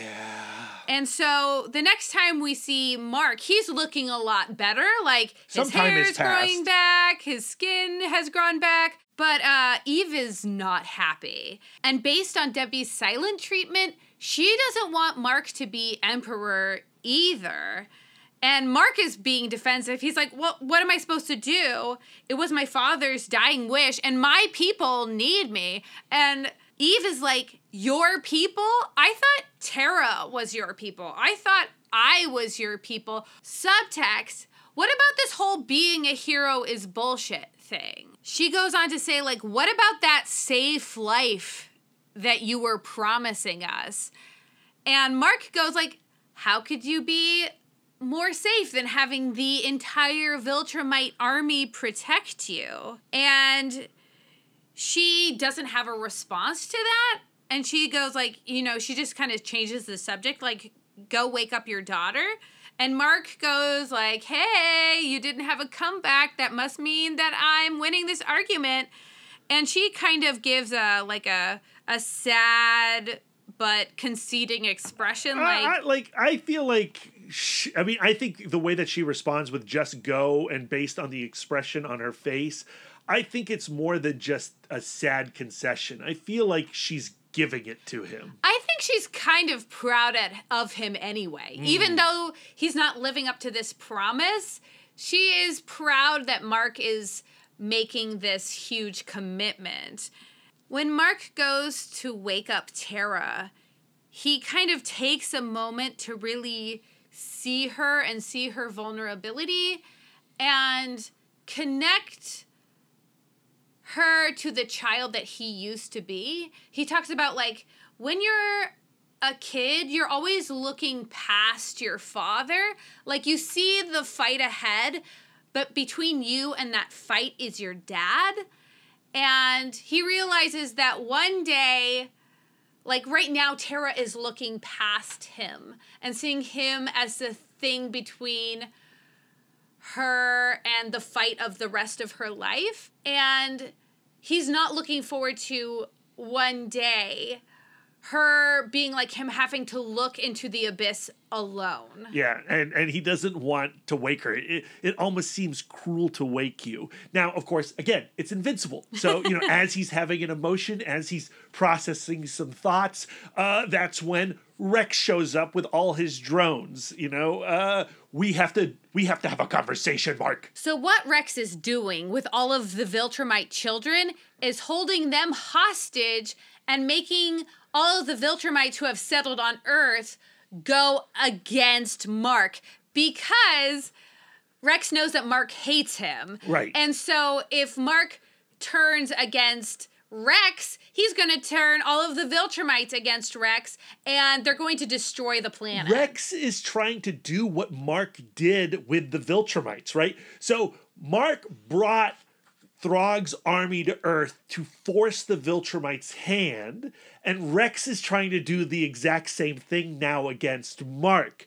Except now Mark has faith in the Viltrumites and has the faith in his coalition of heroes that are already on Earth, and he has faith in himself to finally take Rex down. I've taken Throg out. Now I can actually do what I was afraid to do. I can confront the person that I couldn't confront before. I think there is a really, really important difference between what Mark did through Nolan and what Rex did. Mark, yes, he did kind of force the Viltrumites' hand, but Nolan still gave them the choice. True, Do you want to stand up yes, for Earth? Yes. Rex is putting them in a place of actual distress.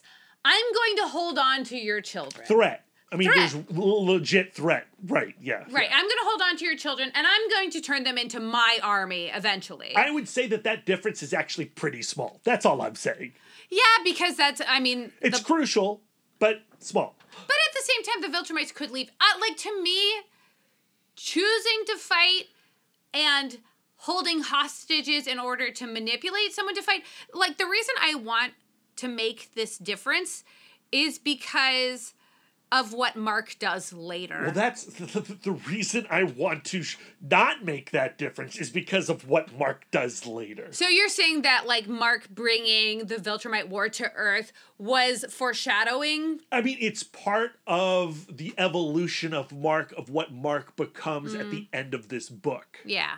Eve also has a hand at play in this battle, too. She goes to Ursal and convinces Ursal to gather her siblings and fight on their side and take Rex down.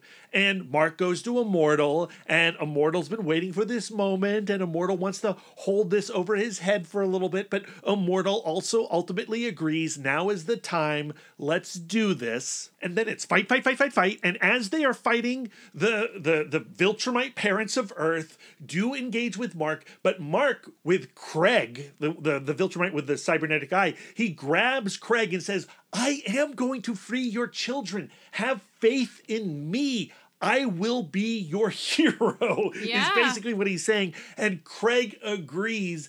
And in the battle, the Viltrumite parents join Mark. And so now it is just Mark and the world and all these armies against Robot and his drones. Which is exactly what Mark wants. So Mark finds the one drone that has Rex in it. Thanks to Monster Girl. Yeah, thanks, Amanda. And then drags him into space so they can have one more heart-to-heart chat. That conversation does not go well for Robot. Well, what Robot says is I've created world peace. You can't argue with me about that. And the reason I created world peace is because I'm empty inside. Subtext being I'm a sociopath. I have Pure no logic. emotion. Right. Right? I do not need permission to feel because there is no feeling in here. And because of that emptiness, I'm able to make these calculated decisions that spare the most lives. And I love that Robot is saying, you're racking your brain right now trying to think of a way that you can keep one and lose the other, right? You don't want to kill me. You want me around. You want this to happen, and you want the safety of my presence here. And Mark says, yes, I am thinking about that. And I figured it out. And then he does a Throg on him. He puts his fist through his chest. But what his solution is, I'm going to just take the useful part of Robot. Yeah. I'm going to take his brain. Yeah. And I'm going to put it back in a jar. Yeah, I don't like it. But any decision that he makes, we'll just run it past Immortal.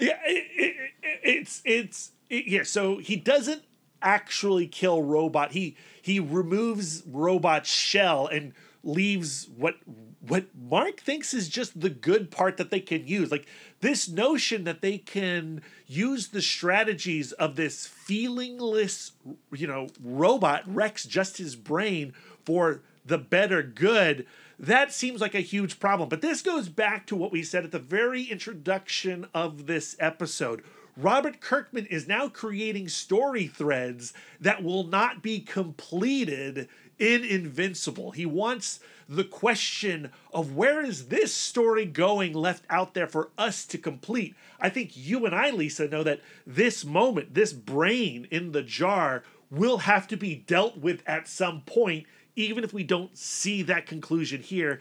And it does, You say that, but at the same time, we have this panel of Robot's brain going like, I think you're right, Mark. Things are better this way. But then we get later on in the final issue of Invincible where the brain is trying to have a conversation with Amanda still. Right. So there is, that story is left hanging at the end of Invincible. Yeah, that's true. And so ultimately, any frustrations I have where Mark goes and the decisions he makes in the final issues of Invincible could be resolved in future issues of Invincible that will never be. I can wrap up this story in a satisfying way, but only in my head. That's my big takeaway from this Invincible reread. Yeah, I don't know, because, it's not like the other volumes of Invincible that just stop at the end of the story. We go literally 500 years in the future. Yes, that is true. Okay. But let's just put a pin in that thought, a pin in my frustration for a second. Yes, because Mark still hasn't met Marky. So as he's going back to the Viltrumites who have been contained and their spouses, and Eve makes an introduction. Mark, this is Scott, Anissa's husband, and their daughter Molly, and this is Anissa's son, Marky. Oh. And Marky is like, is Mom really dead? Oh, man. Then we pick up in the next issue 2 weeks later, and Mark is getting, what is it called? Anointed? Yeah, crowned? He's the emperor of the Viltrumites. And Tara turns over to Eve and goes like, what makes Daddy so special again? And Eve is like, shh. Good question, Tara. There is one person who is conspicuously not present at the ceremony, and that is Debbie. And Mark goes to find her at Nolan's grave, and he's kind of like, what, why did you miss the ceremony? And she's like, you know what? I am just kind of feeling done with the Viltrumites altogether. Been there, done that. I'm really proud of you still. I'm proud of what you're doing. And I will be here on Earth when you want to visit, but this is me kind of bowing out. And I'm proud of you, and your dad would be proud of you. And I think this goes back to her giving him the silent treatment. She does not approve of him becoming emperor, but she still respects his decision. I don't approve, but at the same time, way to go. I love the next scene with Mark and Alan, where basically they come to terms with the fact that they are no longer true friends, but Mark and the Viltrumites will be friends to the Coalition and will cooperate with them as long as the Coalition's interests don't get in the way of the Viltrumites' interests. The Viltrumites are my priority. And we see Eve react to this story. Clearly, Mark has told this conversation to Eve because Eve then says, the Viltrumites are your priority? I thought I and Tara were your priority.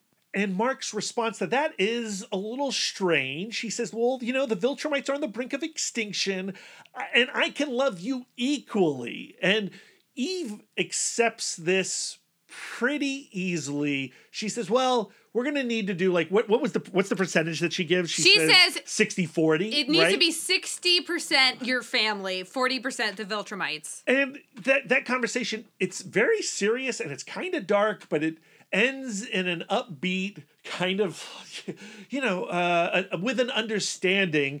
And it's an impressive understanding for Eve. Because again, this situation is just so incredible. So I see a really bad habit that we spoke about in our first episode with Mark and Eve that Mark is doing again in a big way. He's making decisions without her. Exactly. Right? They're not communicating. So she goes so I guess we're going to live on the moon with the Viltrumites and just stop on Earth from time to time.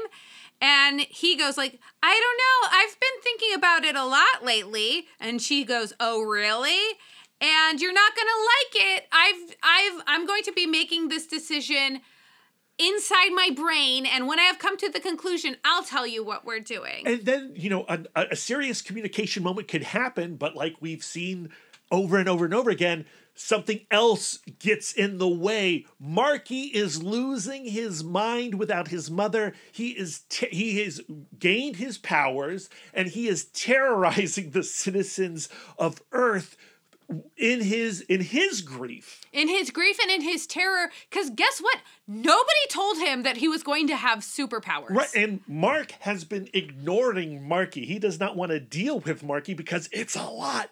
But now he has to. Immortal gets him on the line, and Mark and Eve fly to Marky to have about as serious as a conversation as they can have while Marky's freaking out. Mark is just trying to fix it in like one fell swoop. He's like, Marky, I'm your dad. And Marky straight up faints and starts falling out of the sky. And Eve then cradles him and is like, I'm going to take him to the Pentagon.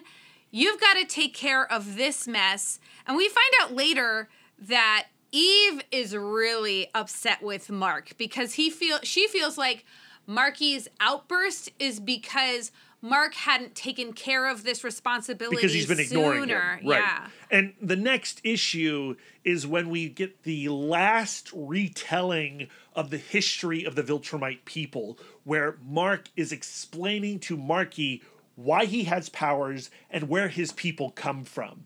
Right. And it eventually gets settled that Marky is going to stay with his dad, the dad that has been raising him, and he'll have Debbie now as his grandmother. But essentially, it's not like Marky is going to go, you know, tramping through space with Tara as a sibling. And husband is Scott. That's his name. I really like the fact that the comic takes a moment for Scott to say to Mark, look, you know, Marky's staying here. You're all going to go off into space, but Marky's sister, which is Molly, Marky and Molly and I we're going to remain on Earth. Yes, because Mark has made the decision. Since Marky has discovered his powers, he created all of this havoc. Therefore, the Viltrumites have to leave Earth because we're going to have this entire generation of Viltrumites coming of age and then creating chaos, essentially. And so you have this one page where Scott is telling Marky, like, you have Space Dad and you have me on Earth. I'm still your father. And Marky's recognition of like, oh, wow, Space Dad. And then the final panel of that page is Marky hugging Scott and saying, real dad. I have Space Dad and I have real dad.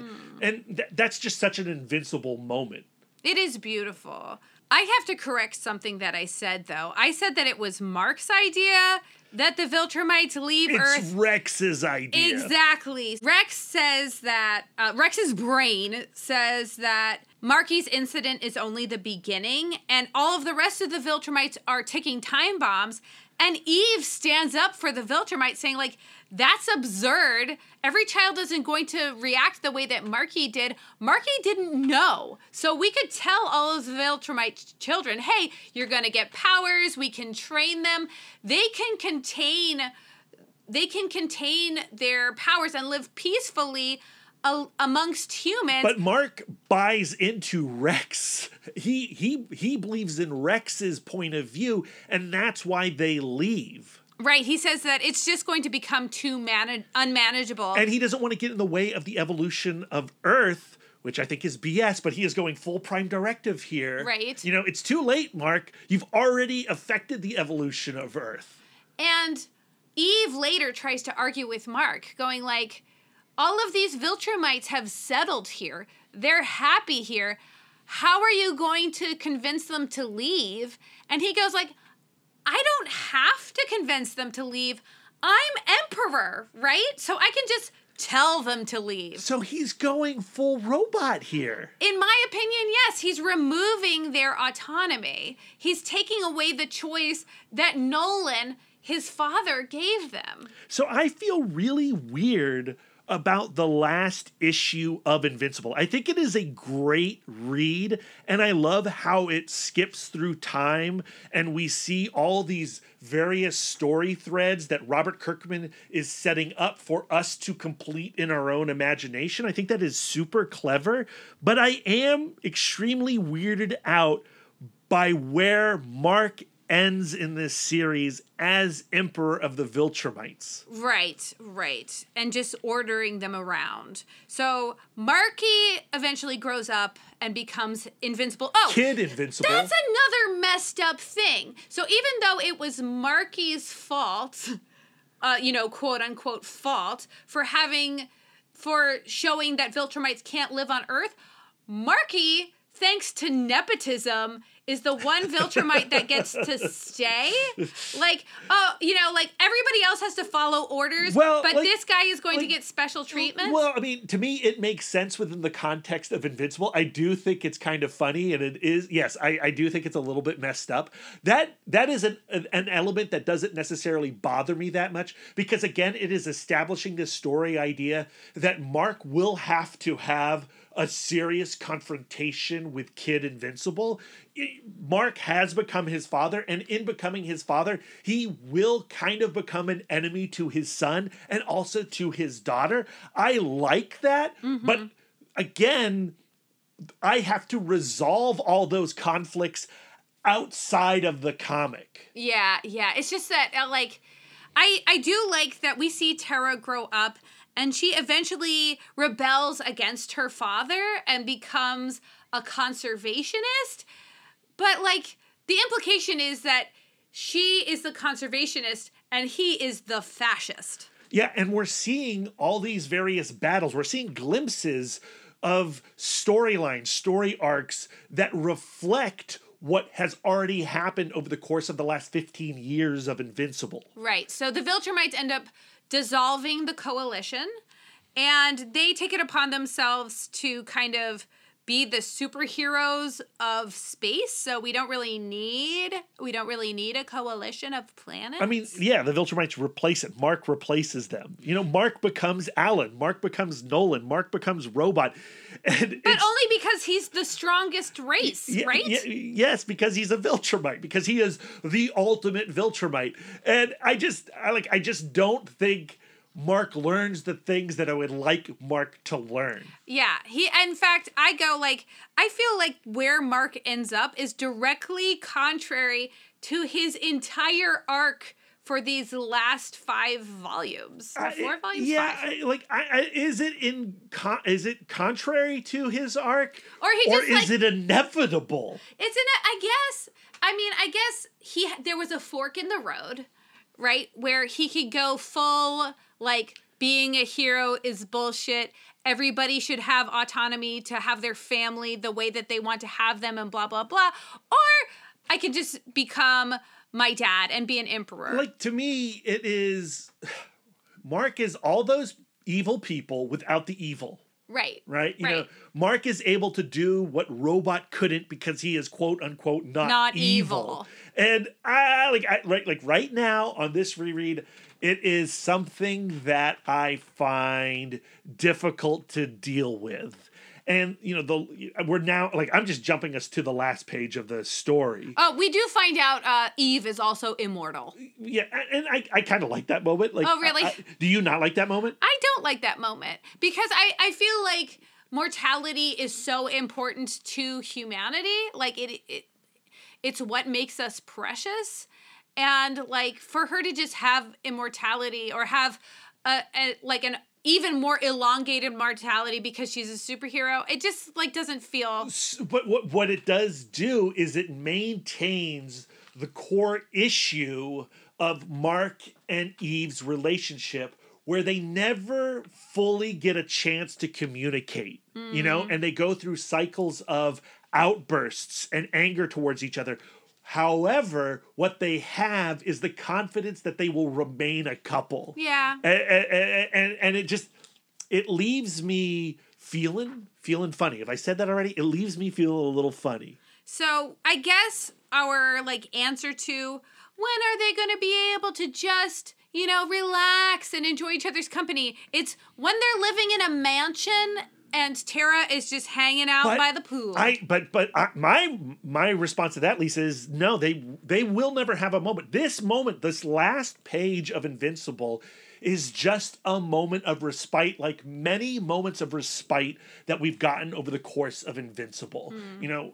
Conflict is always coming. Anger and outbursts are always coming. Miraculously, Mark and Eve have survived to this moment, something that I did not actually think was going to happen as I was reading Invincible. Yeah, I did think they were dead at one point. I mean, I definitely thought Eve was going to die at multiple times over the course of this arc. I thought there were times when Mark was going to die, and Tara and Marky were going to carry on the mantle of them.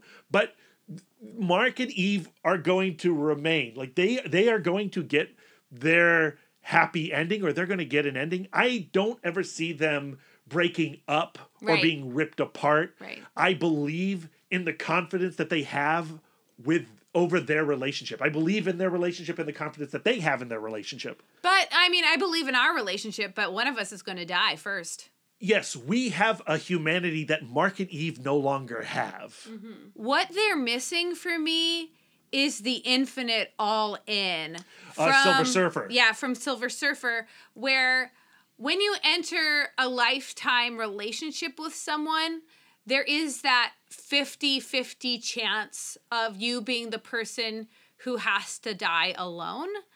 And like, I think having them both be immortal and be able to go on forever and ever and ever and ever and ever removes the stakes. Yeah, but again, I would imagine if we were going to continue writing this series, or if Robert Kirkman was going to continue writing this series, at some point, Mark would have the end that Nolan had. Like, tragedy is in their future because tragedy is always in everyone's future.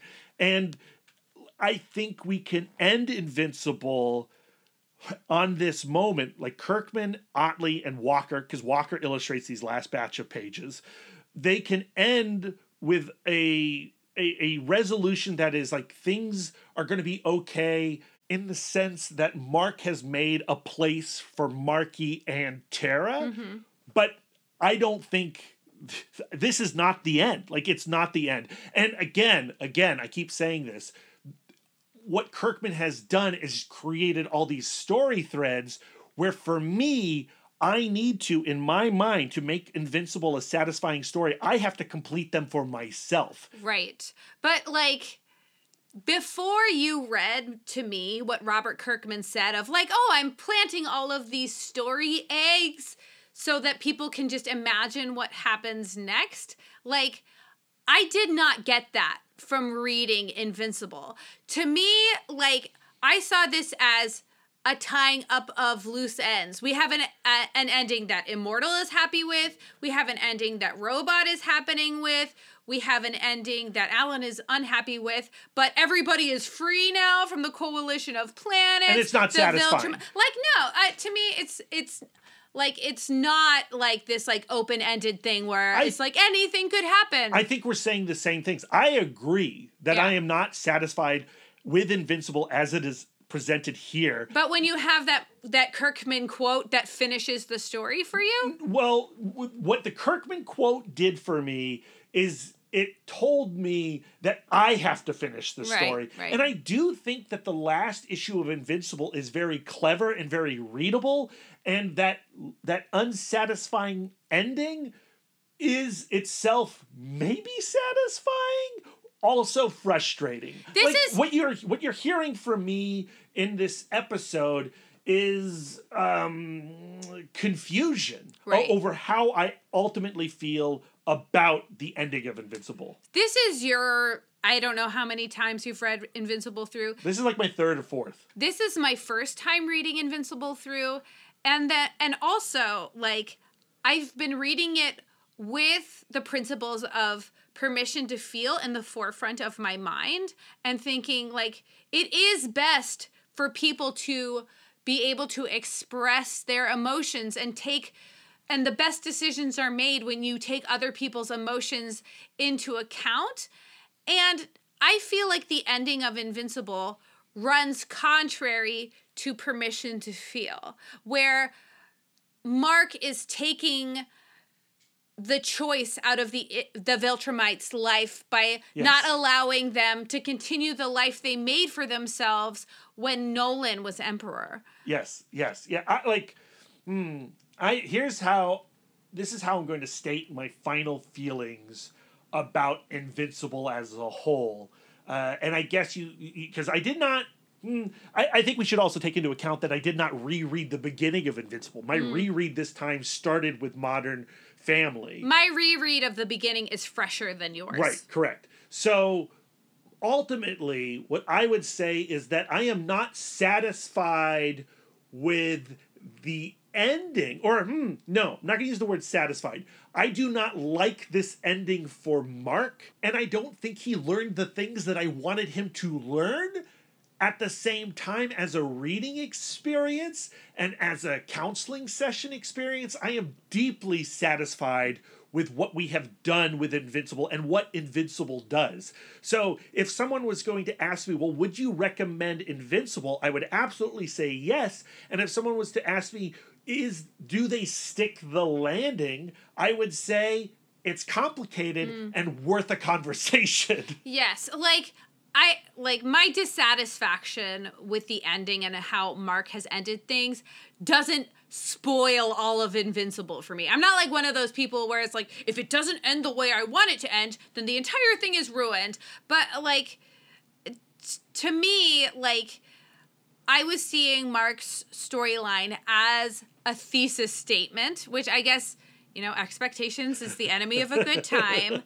But when you don't, when there is a message being delivered by a story, and then something happens that runs contrary to the message, it's jarring to me. Because it makes me go oh, I thought I was with you this whole time. It turns out I was not with you. I do wonder if Robert Kirkman, Ryan Otley, and Corey Walker interpret the ending the way that I interpret the ending, where Mark has become a combination of robot and Nolan. Yeah. He does say... Mark says, Throg, what you're doing is empty because you're not doing it with love in your heart and not doing it with compassion and care for others. So I guess what he's doing is, I can do what you're doing, but I'm going to do it from a place of compassion and love. So I guess both ways he still ends up emperor. And from the creator's perspective, is Mark doing it better than Rex, Throg, and even Alan and Nolan make it a win? Yeah, I don't know. You have a quote from Robert Kirkman that kind of brings it all together for you. I have a quote as well from Dr. Mark Brackett. Okay, Leah, let's do it. May I read this to you? Please. As we learn what we need to be an adult and to sustain a home or family, we take in the emotional experiences like the air we breathe. We carry those emotional patterns forward with us, the good and the bad, often replicating them. And in our home, the cycle repeats, built on the emotional foundations of the one where we started out. Many of us go through life trying our hardest to avoid precisely that fate. We strive to be anything but our parents. And then, inevitably, comes the moment when we hear ourselves say, "Where did that come from?" Suddenly, we realize we've been carrying our parents around inside us all of our lives. So to me, I feel like Mark has spent this entire story trying to rebel and not be his dad, and he ends up being his dad anyway. Yeah, and I think Robert Kirkman would say that is certainly true. That feels intentional. But I think on his deathbed, Nolan recognized that he became Mark too. And I think that that's the part we often ignore. That while our parents are teaching us, against their very will, perhaps, we are teaching our parents. And the more that we recognize that exchange, the more compassionate we'll be intergenerationally. We become our parents and we become our children. Yes. And I dig that, I really do. And I think where it gets a little funky for me is not in that, but it's in how Mark reflects robots' behavior. Right. That's what I'm hung up on this reread. I'm also a little bit hung up on where Eve ended up, where she entered these volumes specifically going like, I want to fight alongside you. I want to be involved. I want to be part of making decisions. And Mark sidesteps her. Mark is like, no, I'm deciding where we live. I'm deciding the fate of the Viltrumites. I'm going to decide. Like, so I feel like she really loses out on her autonomy. And so at the end of the day, at the end of these, what's this? This is our 5th episode on Mark and Eve. At the end of these counseling sessions, I feel like the communication is still not there all the way to the end of this series. At least all the way to the end of that decision making, because it's hard to say what they go through between the panels of this last issue. Yeah. And so Mark making that critical decision at the very end of the book without her is just that's just what they do. That's the pattern that they continue to have. Like that's the pattern. That's their pattern. And I think like there are the mistakes that you're just going to make the rest of your life. Because we're all just limited in how much we can grow, perhaps. Right. You continue to repeat your faults, and you try to mend them. You try to fix them. You're aware of them, but sometimes you just can't escape them. But Mark and Eve have a virtually infinite amount of time to continue working on themselves, and it's a process. It's a process, and like. As long as they agree to grow together, I think that there's always hope. And I think at the end of the day, I still like them as a couple. Yes. I'm glad they're together. And I do have the faith that they seem to have in their relationship working. Me too. And we've basically already entered the reflection time, Lisa, but just going back to Mark Brackett and Permission to Feel, what is your ultimate takeaway from that book and his advice as a love expert? I think ultimately what I'm taking away from Dr. Brackett, especially in this last conversation with Mark and Eve, is that emotions are always going to have to be part of the equation. If the aim in life is to lead one that is happy, that is fulfilling, that leaves you feeling satisfied, you have to consider emotions as you're making conclusions. You can't be like Robot and be empty and make the best decision for everybody. I also like to have in front of mind the mood meter, not necessarily like literally like, ooh, I'm feeling an emotion, better take out my chart. But like the ability to go like, ooh, I'm feeling some low unpleasantness and high energy. I'm getting a little enraged. Is this a situation that calls for that amount of rage? Like, is what I'm feeling in proportion to the actual situation? I really enjoyed the mood meter, but I have to say, like, if I was looking into the future and considering what I will continue to use out of Mark Brackett and Permission to Feel in these conversations that we've had, I think my biggest takeaway from him are meta emotions. Mm-hmm. And I've already started thinking and considering meta emotions in my life over the last couple of months since we've started talking about Mark and Eve. And I think the meta emotions, like the 5 love languages, like the good stuff out of Esther Perel, that will stick. That's the sticky stuff for Permission to Feel. Right. I also like the idea. I mean, I guess this stems from that, but the idea of labeling being like a superpower, like labeling going like, what am I actually feeling? I might feel like, oh, my skin's hot, my heart is racing. Am I enraged? Or am I just frustrated? Or am I embarrassed? I do think it's important to go like, you know, not just spin off of the level of energy, but think with specificity what I'm feeling so that I can better come up with a plan to resolve that emotion. I think I am the kind of person who goes like, I'm having an unpleasant emotion. How can I just make that feeling stop, as opposed to how do I make the problem stop? Yeah.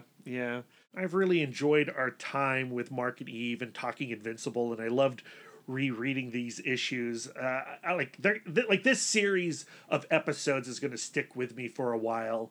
And, you know, we have an opportunity coming up at San Diego Comic-Con to talk with Robert Kirkman again, not about Invincible, even though it's the 20th anniversary of Invincible and they're rolling out the red carpet for this character at Comic-Con this year. We're going to be talking about some other really rad comics that he's involved in, and I'm super excited about them. But I'm also kind of considering hijacking that conversation to talk about Eve and Mark some more. And maybe we can sneak another question in there and get some resolution to that first conversation with Robert Kirkman that we had those weeks ago. But also, like, would that be rude to the other people that are involved in that conversation about the Energon universe? Probably. We'll see. We'll see what we can do. If I just give them a piece of my mind. No, like, again, like, ultimately, I keep using that word, ultimately, I love Invincible. Me too. And the ride of Invincible and these episodes and these conversations that we've had over Mark and Eve's relationship, I've really found enjoyable and satisfying.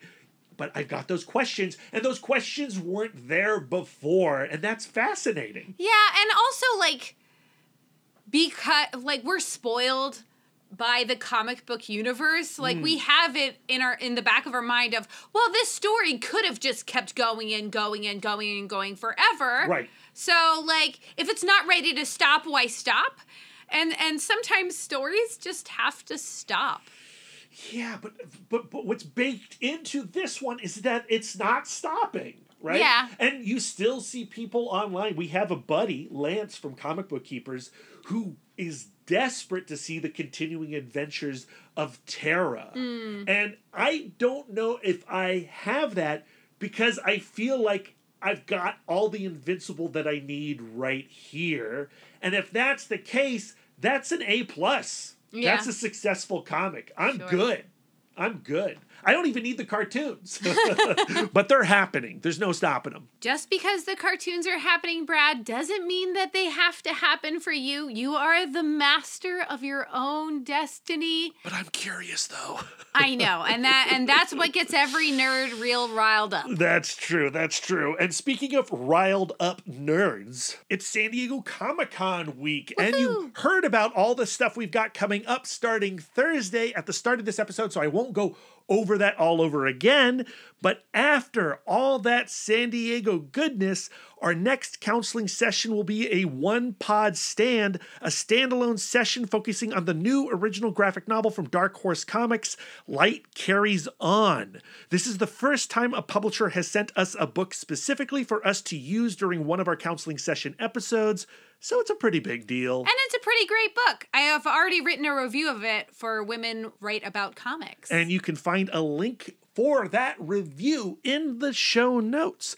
Also, at the Alamo Drafthouse in Winchester, Virginia, on July 30th at 4 o'clock, Lisa and I will be screening Scott Pilgrim vs. the World, co-sponsored by the Eisner-nominated comic book shop Four Color Fantasies, Lisa. And if you haven't already had enough of the Gullicksons, we have done so many guest star appearances. That is true. Brad on Missing Frames talking Indiana Jones. Yep. Me and Guido from Dear Watchers on Spec Tales talking to Randall Lodowitz, the author of many books, including the DC Book of Lists. Then both of us were on Comic Book Keepers talking Beta Ray Bill with Lance. And then both of us were on The Amazing Spider Talk talking about the dating life of Mary Jane and Peter Parker, which is currently available on their Patreon. Brad and I are both patrons, but soon to be released in their main feed. check out their Ron Friends and Tom DeFalco episode in their main feed. Yeah, that episode is so good. They just dropped it last week. All right, we gotta go, Lisa. We gotta go. We've been talking a long time. You're right. It is about time. I mean, we've already told our listeners what we'll be up to for the next 500 years. We're both going to be by a pool. Neither of us are going to die. I think we'll be at every Comic-Con for the next 500 years. That is the dream, isn't it? Where can our listeners send their words of affirmation to you, Brad? You can find me on most social medias at MouthDork. If you have words of affirmation for our logo, you can send it to Aaron Prescott at A Cool Hand Fluke. And if you have some words of affirmation for our radical banner art and show posters, send them to Karen Charm at Karen_X-Men fan. Lisa, where can our listeners send their words of affirmation to you? I am always accepting words of affirmation on Instagram, Twitter, Blue Sky, and Threads, though I haven't posted anything there yet. If you'd like to spend more quality time with us, you can subscribe to us on Podbean, Spotify, Stitcher, YouTube, Google, and Apple Podcasts. Stitcher, limited time only. If you'd like to get exclusive, you can join our Patreon, where you'll get more content, including weekly bonus episodes. Like our conversation with Daniel Warren Johnson about the nom number 9, just $1 or $11 a year. If you'd like to reach out and touch us electronically, you can email the podcast, cbccpodcast@gmail.com. You can visit our website, comicbookcouplescounseling.com, or follow us on Instagram, Twitter, Threads, Blue Sky, Hive, Facebook, at CBCC Podcast. You can give us the gift of 5 stars in Apple Podcasts. Oh, okay. And if you'd like to do an act of service. Oh, yes, please. Why not write a review of the show while you're there? I hope that all of my page turning in this episode has just been giving people ASMR.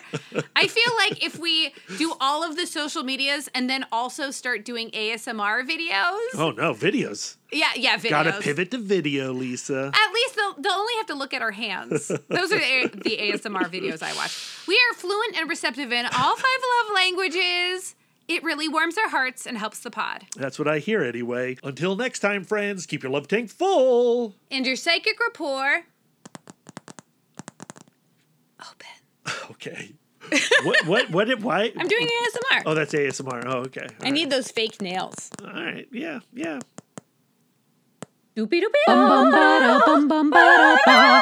are now in session with the Comic Book Couples Counseling Podcast. I'm Lisa Gullickson. I'm Brad Gullickson. And each month we evaluate a different iconic romance within the 4-color realm. In this episode, I said this weird. You did. In this, well, my phone isn't on airplane mode anyway.